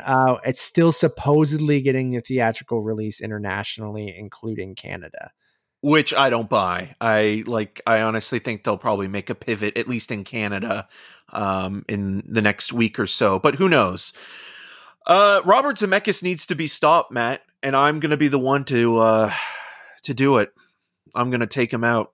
Yeah, I mean, I'm not against. I had the trailer I could barely get through, but I mean, I'll review it because again, we need stuff to review. So Yeah, uh, but after like the last 7 movies he's made, like Welcome to Marwinclaw, I remember watching that in the theater a couple days after Christmas and thinking to myself, one, why do I keep doing this? And two, why does Robert Zemeckis keep doing this? Because like he's clearly a shell of his former filmmaker self, and his movies just go from bad to worse. Beowulf is okay, but like everything that he has done since Castaway for the most part has been not great it's or bad, straight up yeah, bad. straight up bad. Yeah. Speaking of more release date shuffles, let's go into some Marvel news. So Disney moved around a bunch of their Marvel films specifically. They punted Black Widow to May 7th, 2021, which means it's more than a year after its intended release, which means Eternals, which was going to be in February, gets moved to next November on November 5th. And then Shang-Chi and the Legend of the Ten Rings gets moved from May, because it originally got moved from February to May, and now is getting moved from May to July 2021, which this is interesting. And then you have Spider-Man Far From Home sequel, which we'll talk about in a second, scheduled for December of 2021 as well. So 4 Marvel movies in 1 year. Also interesting that kind of switches release dates, meaning that Shang-Chi is now coming out before the Eternals, right? Do I have that right? Yeah. So Yeah, Shang-Chi and then is also now, Doctor Strange, right? and the Multiverse of Madness, is that also in 2021 or does that get moved? It has to get moved. Right. I don't know. Because it's just starting to shoot right now, right? Like that was a piece of news. It's starting to shoot at the end of this month. Fall. Like it's I think late October, early November. Yeah, I think so. So yeah, it's interesting, I guess, like to move having, I guess the movies won't connect as much, which is our prediction of, phase 4, is that we're not going to have as much interconnectedness of a lot of them. I mean, we know that WandaVision's another trailer that we probably could have talked about, but we can talk about a little bit here. But yeah, WandaVision's supposed to connect to Doctor Strange. And now with this news, let's jump right into it with Spider-Man. Jamie Foxx is returning as Electro for the 3rd Spider-Man movie, which on paper makes absolutely no sense. But seems like there might be some multiverse stuff. Or Jamie Foxx also posted on Instagram saying, I won't be blue in this one, but is he the same character from that? And he's just not. I don't know. Well, There's it's a lot also going on. it actually is it's a clever way if it is going to set up the Sinister Six, because it's a smart way to do a shorthand of that. So you can bring back actors from the other franchises and put them in the role without having to recast and create a Reintroduce new them. origin story within the context of the Tom Holland one. So you bring in, Jamie Foxx as Electro, but maybe do a different spin on him.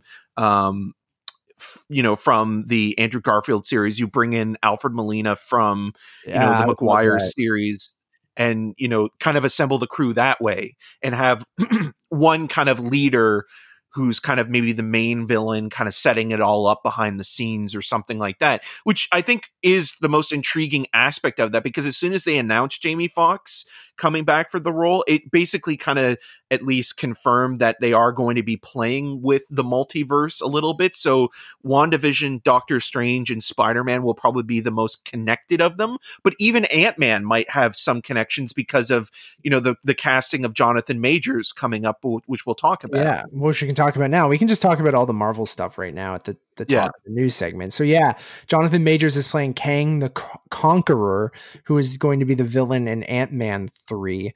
And his history being he's a time traveler through, obviously time travel was huge into Ant-Man's storyline, both in the last two Avengers movies and things like that. So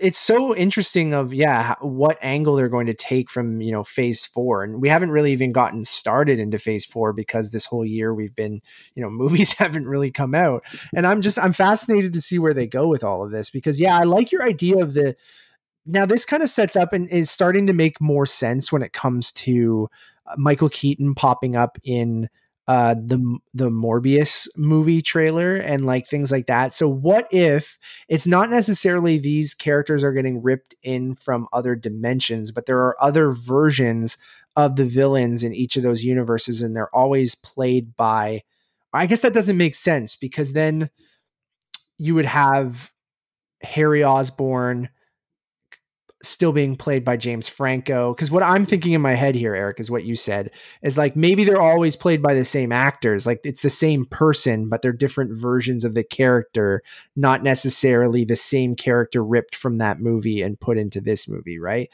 Like it's a different, like the Michael Keaton we see in Morbius maybe is a different Michael Keaton Vulture than we see in the Tom Holland one, but it's still Michael Keaton as the Vulture in each. Does that make sense? So like this, right? But you could have the same Michael Keaton Vulture that's in Spider-Man, Homecoming, that's in this Morbius movie, because maybe that's a connective tissue of bringing Morbius into MCU. Spider-Man 3, right? Yeah, or. And the same thing with the next Venom movie, where they might bring Tom Holland in to do a cameo or something like that. It where must it is be connected. multiverse stuff, because you see the Tobey Maguire Spider-Man on the wall of the Morbius movie, right? Like the graffiti wall, and unless that's an accident, but now it doesn't seem like it is. So my thing is that, I was thinking that it's the same actor playing the villains in each universe. So say like if Vulture existed in the Sam Raimi Spider-Man movies, it would be Michael Keaton, if that makes sense. Like, I wish it was Larry David.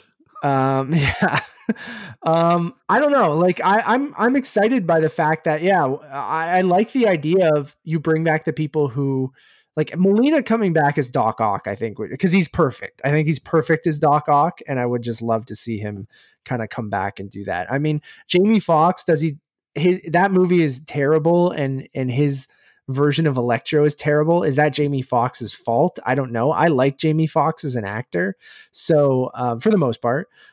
So I think he could do a good job if he has better material. And then Jonathan Majors is awesome. So him coming in as Kang the Conqueror, who could be like a big villain for the Avengers moving forward. Like he could be, I don't Thanos. know. He could be like, I don't know what angle they're going to take, but I think Majors is awesome, and seeing him come in for Ant-Man 3 makes me infinitely more excited for Ant-Man 3 now, because before I probably couldn't care. Like I like Paul Rudd enough, but Ant-Man 3 wasn't something that I was like clamoring for. Right. Could you imagine though if they brought in like Topher Grace as Venom for Spider-Man 3, or made some sort of like direct reference to that, or the idea of bringing Sandman back in, or even Willem Dafoe's Green Goblin to that's the one that I love Willem Dafoe as Osborn and Green Goblin, but I can't see that happening, because if they were going to introduce Norman Osborn to the MCU, I feel like they would recast and have it someone who would consistently come back and be a big presence. You think Chris Cooper would play the role then? No. Maniacal laugh. Because he played an amazing Norman Osborn. Yeah. And since they are at least directly taking from that movie right now, I could even see Risa Fons coming back as Lizard, but it just depends what the lineup is Or for Sinister the Six. Sinister Six or Paul Giamatti as Rhino.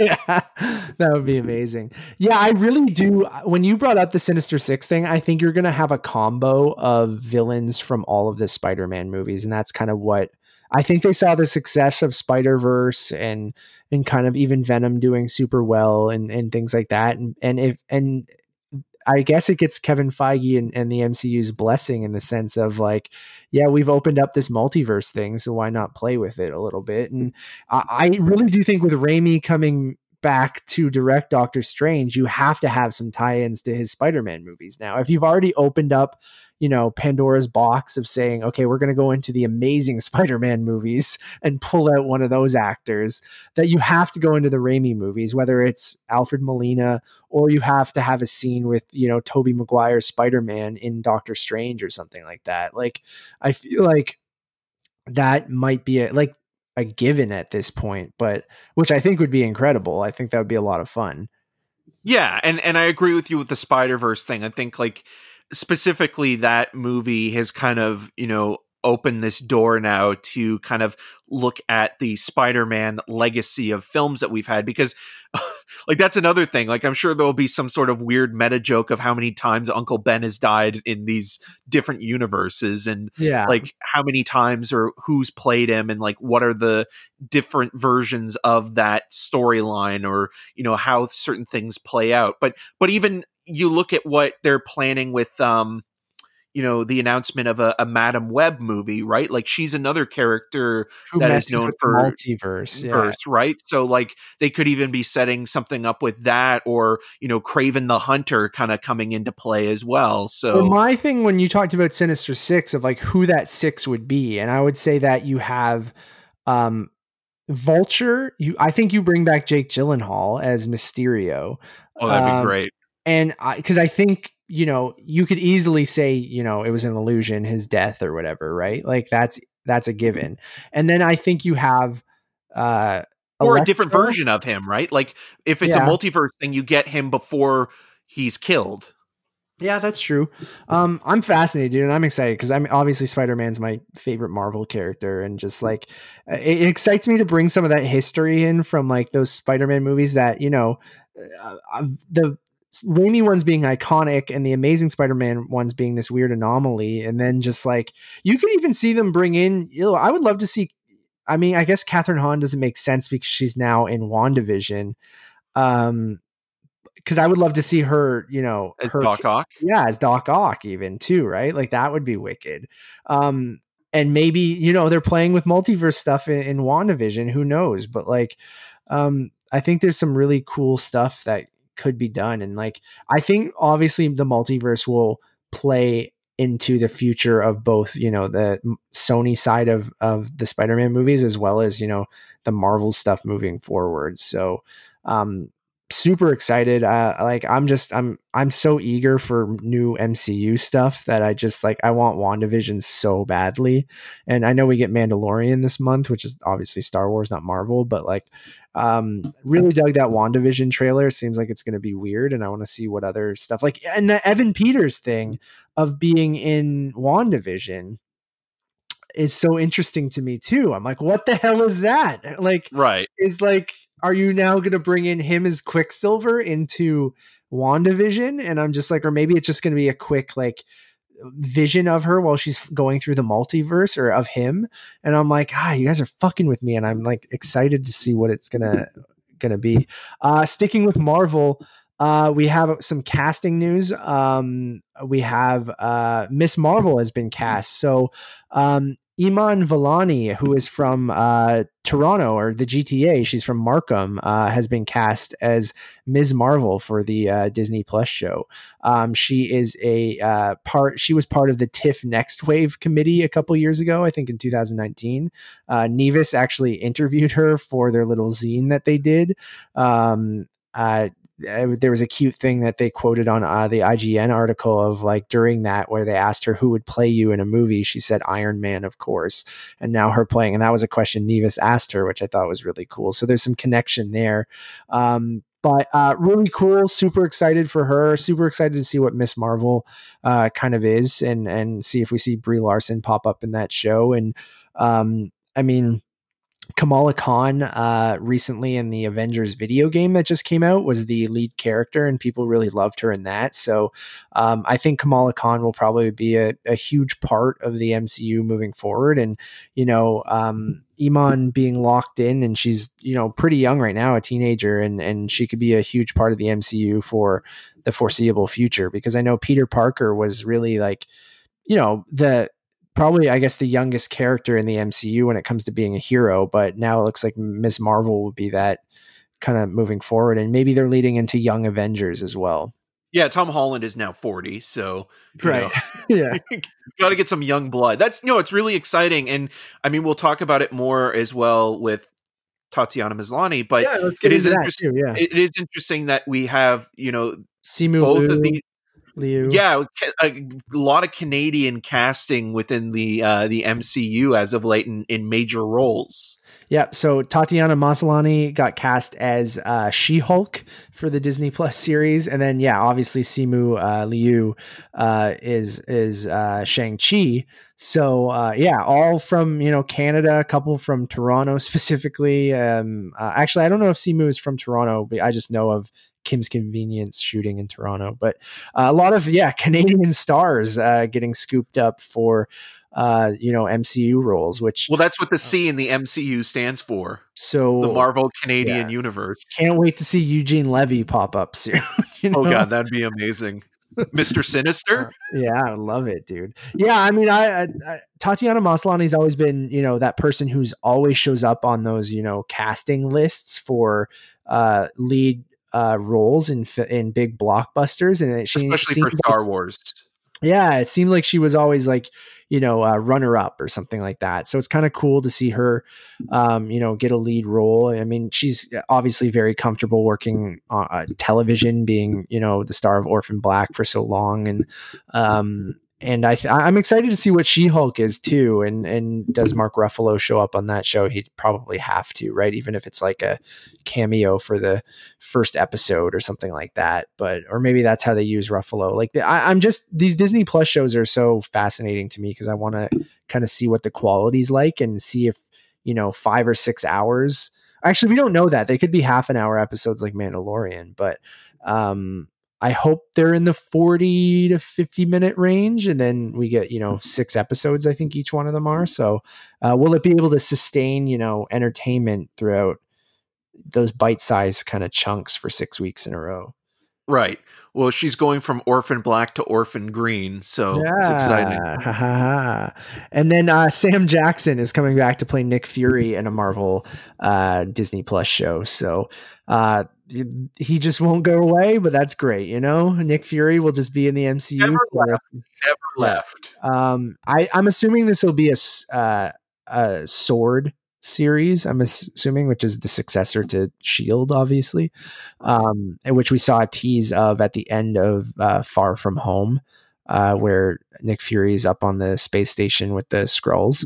So I mean, good for him, why not? Yeah, I mean, I think Sam Jackson is now going to kind of take the role that like Stan Lee took in these movies, where like it'll be like a quick cameo in a lot of these films, and he'll kind of be now like the face of the MCU, where it's like he'll just like, even in movies that he's not necessarily in, if they can find a place for him somewhere to kind of like pop up in an almost like an Alfred Hitchcock-esque cameo, he might be kind of that guy now, because like he's been with the series since the beginning or the end of Iron Man. So, you might as well have somebody who's, still with the series and what have you, be in as many of them as possible, or at least connect as many of them as possible. So yeah, which was always kind of like job, right? Yeah, the go-to guy, right? So did I miss anything from Marvel, or is that it? Did we cover everything? I think that's it. Yeah, there's a lot. So a lot of MCU news. We don't have any content, so why not talk about the future? Couple more release dates. Spielberg's West Side Story moves back a full year. So coming out, Christmas 2021 now. a weird one popped up this week. Barry Jenkins is going to direct the sequel to Jon Favreau's quote unquote live action Lion King movie. This one kind of came out of left field. I don't know if you were as surprised as I was, but Yeah, well, when you think of Barry Jenkins' career, you think of, both Moonlight and, If Beale Street Could Talk, and films that are very much, of the independent spirit.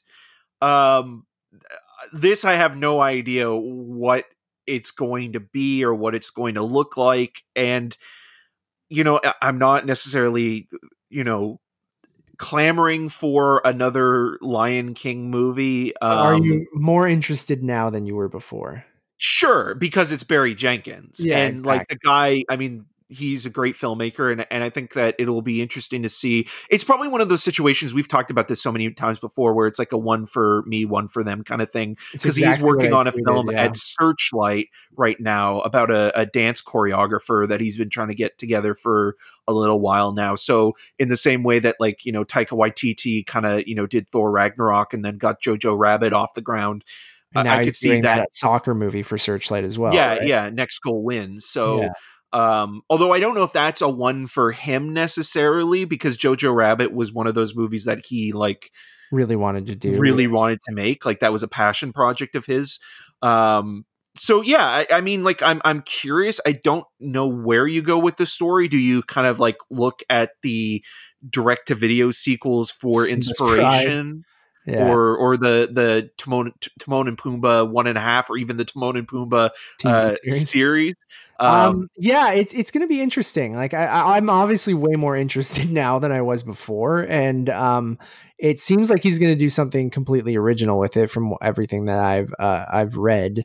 But yeah, the one for you, one for me thing, like I'm totally cool with, and it's something I predicted way back when we were talking about Disney, acquiring Fox and Fox Searchlight. And I'm like, as long as Disney utilizes Searchlight as that, in still indie label where they give, great filmmakers the freedom to make them, smaller movies that they really want to make, and give them the freedom to do that without kind of, pushing in there too much, and take risks and chances and actually give a platform for those types of movies. I'm okay with, them also going, listen, we'll give you, a modest budget to do whatever the fuck you want over at Searchlight, but now choose one of our franchises that you're actually interested in. Don't just do it out of like, I feel like I have to. And hopefully it still comes from a place of, yes, I really love Star Wars, or I really love Marvel, or I really love the original Lion King, so I want to see how I can expand on that. That's where I hope these filmmakers still, and it seems like, Jenkins might be, playing into it because obviously he's an employee of Disney now, but like I'm hoping he does have a strong admiration for the original Lion King and wants to expand on that. And whatever you think about Favreau's, remake, it's literally a remake. Rehash. It's the same movie, right? Just worse. I'm curious to see where he goes with it. Like, some people were saying it seems like he's going to Godfather Part 2 it, where it's going to explore Mufasa's origins as well, or something too. So, He's going to get revenge on the original mafia don that killed his brother and his mother at the end of it. Maybe, who knows? Like, I'm curious to see what he does, and it makes me infinitely more excited. And if we can get more filmmakers on the, the level of Barry Jenkins and, and Taika Waititi and other people making weird or interesting, studio blockbusters, I'm all for it. Like, I'd rather someone with a distinct voice like Barry Jenkins come in, who hopefully can, make the movie he wants to make these things, than, gun for hire, who will just do exactly what Disney wants them to do, right? And obviously Jenkins will still do what Disney wants him to do, but I hope they go, you know what, Lion King 2 is going to make money no matter what, so why not let him make his movie and whatever he wants to do with it, right? Yeah, Barry Jenkins is like, I want these lions to fuck. Yeah, Scar, super gay, had sex with a bunch of lions, and let's tell a really impactful, like, cool story that's basically just Moonlight. I don't know. Like, I think he'll do something cool with it. Like, Yeah, I, I just hope his signature doesn't get lost in, the motion capture effects. And that is the one thing where, like, when you see like an interesting filmmaker join one of these, big budget productions or franchises, you do also worry that, their style or their vision might be engulfed by the machinery at work already, because like Kevin Feige is the guy who's basically pulling the strings at Marvel, but they have been more open to the creativity of filmmakers recently. And I think that really kind of started with Iron Man 3. So, like I'm hopeful that, Disney has hired Barry Jenkins knowing that, you know, they've hired an artist, and to let him do his thing, within the context of this world that has been created. Because, you think of the situations where it hasn't worked out, and you look at, Phil Lord and Chris Miller, and like how a yeah, situation like that was awful, and you kind of think like, why did, Kathleen Kennedy and hire him in the first JJ, place. yeah, hire them? Because it's like, well, what were you expecting? Like, this is the kind of movie that they were going to make, and they made it. It's just that it didn't work for you. So then you bring in Ron Howard's always going to be there in the wings, And I hope that waiting. doesn't happen here. Like, I hope he's able to assemble his team. Like, do I want to hear Nicholas Britell do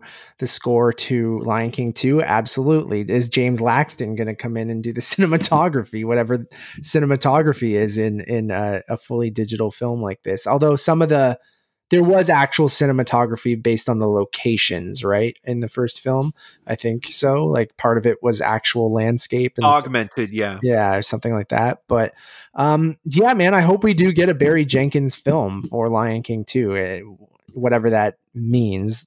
Like you're saying, authentically Barry Jenkins, and not kind of Disney going, no, you just need to make a fun studio film.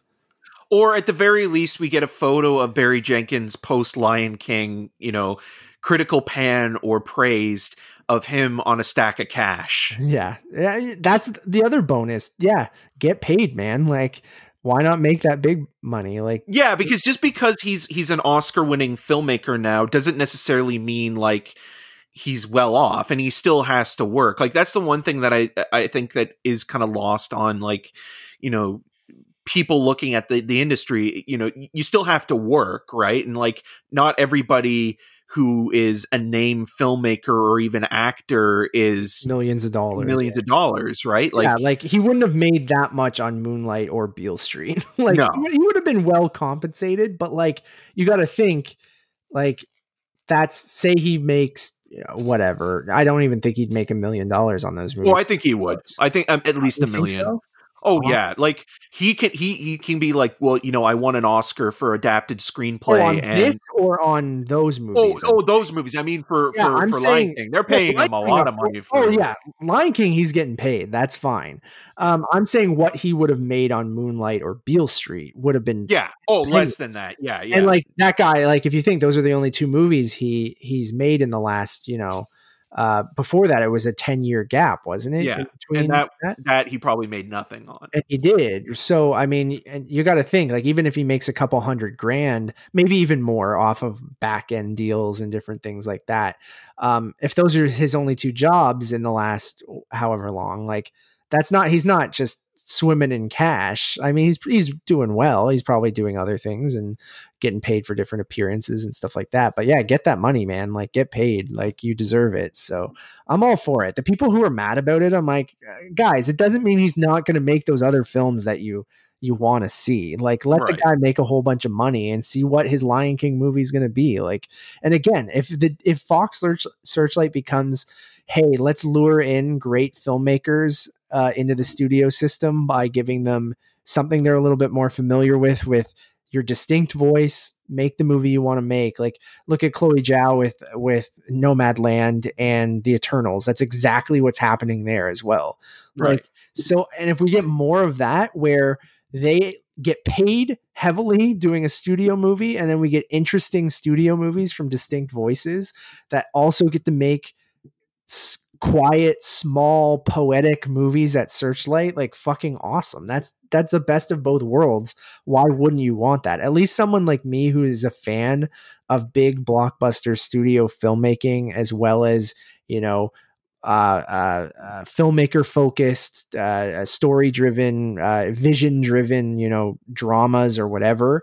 Like, you get the best of both worlds, and I don't see how that's not a win-win situation. And great filmmakers get to make a shit ton of money. Like, I don't know. Like, I think, like, I don't know what to complain about that. Like, I just don't get it. People just, I don't know, they hate on Disney and things like that, which I get it, but if they were in Barry's shoes, I'm sure they would do. oh, they'd sell out in an something instant. similar. Yeah. Fuck you. Each one of us would. So whatever. All right, speed round, because we're getting to the 2 hour mark, although we haven't recorded in a while, so that's fine. I just need to have dinner. Soderbergh's new movie has a gigantic cast. It changed its title as well. Eric, give us the deets. Do you remember? The new title is it Sudden and a Sudden Move or Sudden I Move? got it.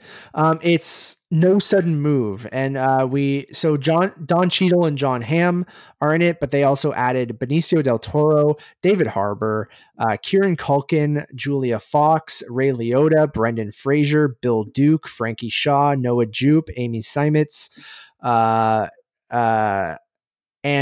that means Josh Brolin, Sebastian Stan, and George Clooney did drop out of the movie. Yes. And you said its original title was Kill Switch. It was, and it's a 1950s heist movie where things go horribly, horribly wrong, and sort of the fallout of that. And it's interesting as well because you have both Don Cheadle and Benicio reuniting with Soderbergh after having made Traffic. So that's a interesting combo. And then and then Bill Duke more recently with High Flying Bird. So it's a great cast, and I mean Soderbergh as well, having worked with Amy Seimetz on the Girlfriend Experience TV series, and he was also quite an adamant supporter of She Dies Tomorrow. So it's a solid cast, even though it is disappointing that some of those other actors had to drop out because of, you know, scheduling conflicts and due to, you know, COVID and what have you, because it was supposed to shoot earlier this year. But I think overall it's you know, like Soderbergh's one of those guys that's hit or miss, but I'm always weirdly excited to see what he's doing. And I'm always happy that he's making movies. Same. And I'm really excited that he attracts casts like that he does that are very eclectic in nature, where you have some really big name stars and then you have up and coming indie actors from the last couple of years. And then you have, you know, classic character actors and veterans. So Brendan Fraser and Brendan Fraser. So it's a nice kind of melding of actors in that group. So I'm always up for a Soderbergh movie. Yeah, same, man. I'm pumped for it. HBO Max, which, you know, makes sense. He's done some stuff with Netflix recently, and now moving over to, you know, back to Warner Brothers, who he's worked with in the past, and then but the movie's coming out on HBO Max. Moving on, we got the next thing I have is Vin Diesel debuts new dance song. Oh God, what a day that was. I woke up to that news and I was like, I have to listen to this immediately. I think it's called Like I Do or something like that. Eric, how many times have you listened to it? Only 7, unfortunately. That clip of Kelly Clarkson's audience, like this dystopian floating heads on TVs listening to Vin Diesel's new single, was the weirdest thing, man. It's so strange. We're living in Black Mirror. Matt, this is the world we deserve. You know what? 2020, throw something else at us. I don't know. Vin Diesel hit new single wasn't what I was expecting, but fuck it. Why not? You know what? I actually, to be quite honest, I thought it would be worse. Like when I listened to the song, I thought it was going to be worse. And it's totally. Well, it could be Jeremy Renner, right? Oh yeah. Suicide Squad duo Idris Elba and John Cena are teaming up for a 90s style action movie called Head of State. I'm down. Why not? Will this continue the trend of Idris Elba, great actor, horrible movie in shitty movies? Yeah. We'll see. But whenever someone says 90s style action movie, I'm in. I don't know. We'll see. I'll give it a shot. Right. Um, don't have much else to say. Speed Neither round. do I. I'm gonna skip some of this stuff. Speaking in the Marvel and Tom Holland territory, Cherry, which is the Russo brothers' next movie starring Tom Holland, got picked up by Apple TV Plus and it's going to debut early next year. Rumors are that they'll push it for awards by releasing it before that February deadline. So I'm curious to see what the Russo brothers do after making gigantic, huge movies with the Avengers movies. So more of a hard drama. It seems like I don't know much about Cherry. I know it's kind of like a guy down on the outs, kind of robbing banks or something, isn't it? Yeah, I mean, I hope it's better than Extraction, but I hope Yeah, that they have a yeah. character as great a name as Tyler Rake. Tyler Rake. Oscar Isaac and Jake Gyllenhaal are going to star in a making of the Godfather movie. So Oscar Isaac's playing Francis Ford Coppola.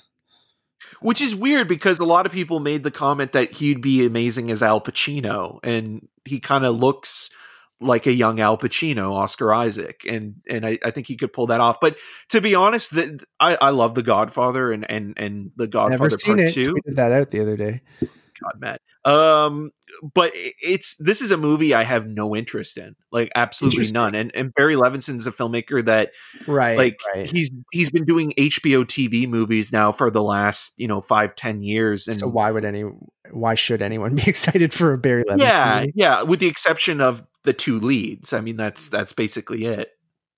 Yeah, I'd agree. I'm curious.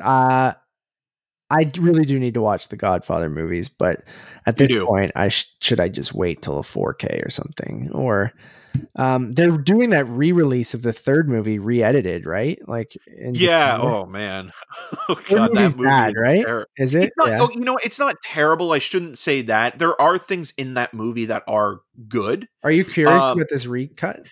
Yeah, I mean, just as a film fan, but I mean, when you compare part 3 to part 1 and 2, there's no comparison. There's really, it's not even a competition. And, like Sofia Coppola being cast last minute, taking over Winona Ryder's role is not only, nepotism, but like, she's awful in that movie. And like the overall storyline is a bit of an anticlimax. You know what it kind of reminded me of? It reminded me a little bit more recently of, Star Wars Episode 9, where it's like there's this amazing buildup and you're so excited because you're at the end of something and you've been waiting for it for a long time and you're like, oh my God, like this is it. And then where it ends, it's a little bit of a letdown. And that's what kind of Godfather Part 3 is, where it's like it was so exciting in the moment that it was, announced and that movie kind of concluding, this trilogy of films. And it came out the same year as Goodfellas. That's wild.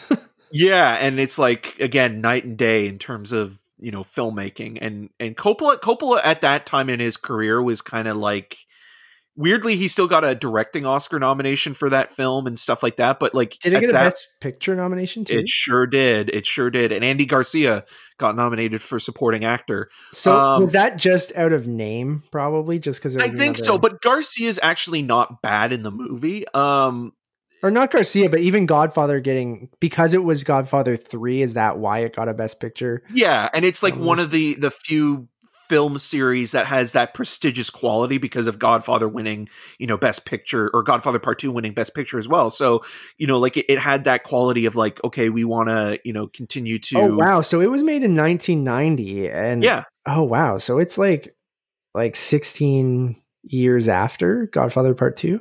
Yep. Wow. I didn't know that. Yeah. And, it was a movie that so many people were excited about. And then when you see it, it's just like, oh, okay. Well, my first viewing of Godfather Part 3 will be this re-edit. So You should see the original version just to suffer like the rest of us, no, Matt. I'm watching this new version first. Because the new version could be terrible too. Well, I can't Like Coppola is one of those guys that's adopted new technology weirdly in the same way that like Soderbergh has. Because I remember with Twix, when it came out, he was doing the re-edits, live edit of it. Yeah. Like, I remember that playing TIFF, and I had a ticket to it, and I skipped it. I don't know why. It was terrible. Yeah, I heard it was real bad. But like, did you see it at the festival? I did When he live edited it. Yep. It was one of the worst. I mean, it was a fascinating experience. I shouldn't say worse. It was just a bad movie. Like, how did that even work? So it was just he literally edited the movie as it was. So going. he was on like an iPad and on like a tablet, and as the movie was going, you know, like people, like he would try to gauge the room and see like how people were reacting to it, and then like he would kind of like be flipping through scenes. So it was like almost like a choose your own adventure kind of thing. So weird, man. And the way that like the fades, like the way that he would insert a scene like after like a fade or, you know, like a transition, like it was so weird. And then watching the theatrical and Blu-ray release, it's such a dumb movie because basically what Twixt is like a Stephen King-esque writer played by Val Kilmer is having writer's block, and he's talking to not only the characters he's trying to create for his new story, but like people like Edgar Allan Poe. And then, spoiler alert, the end, he gets attacked by vampires, and that's how the movie ends. Yeah, I remember there's something to do with vampires. Yeah. Do you think is he fully retired now? Is that his last movie?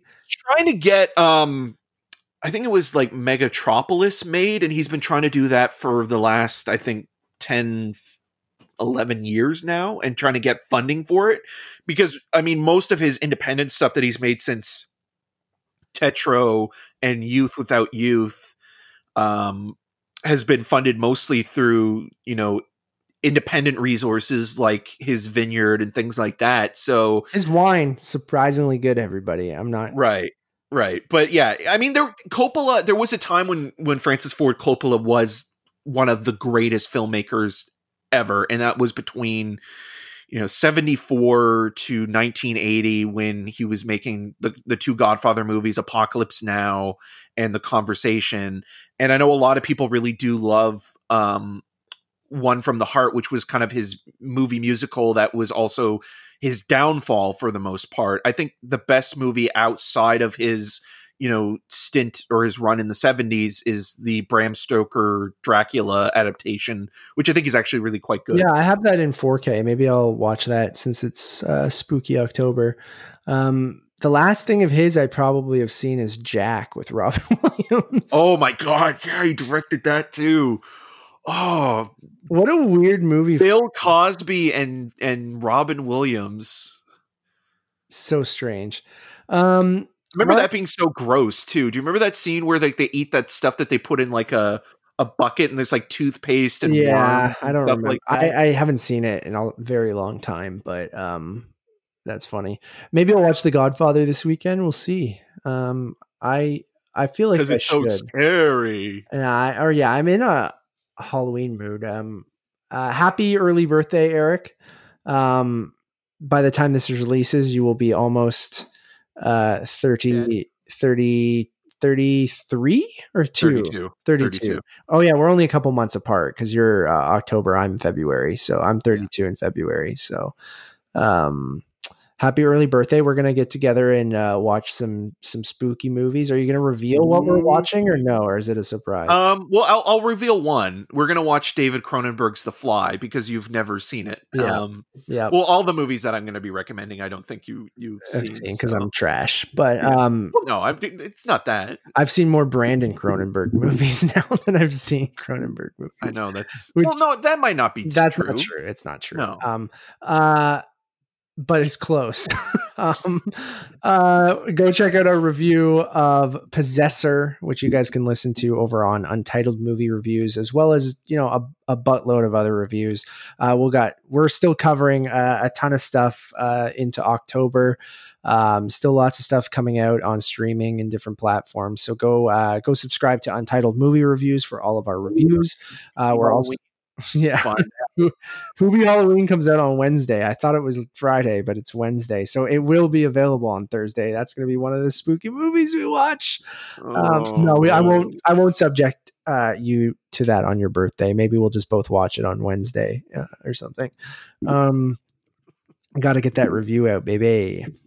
Untitled Movie Conversations. Please go subscribe to that as well. If you have a couple seconds, we'd love for you guys to drop a review of any of those trilogy, any of the trilogy, or how am I trying to say? The trilogy of podcasts. Drop a review to one of them if you have a second. It really helps, or all three would really help. You can follow us on all of those social medias at untitled_cast. And as always, my name is Matt Rohrbeck. You can follow more of my work around the internet, mostly at untitledmoviepodcast.com and on all of those social medias at Matt Rohrbeck. And I'm Eric Marchin. You can find more of my video reviews on rogerstv.com/cinemascene. And I'm on the social medias at EM6211. Until next time. Happy Halloween.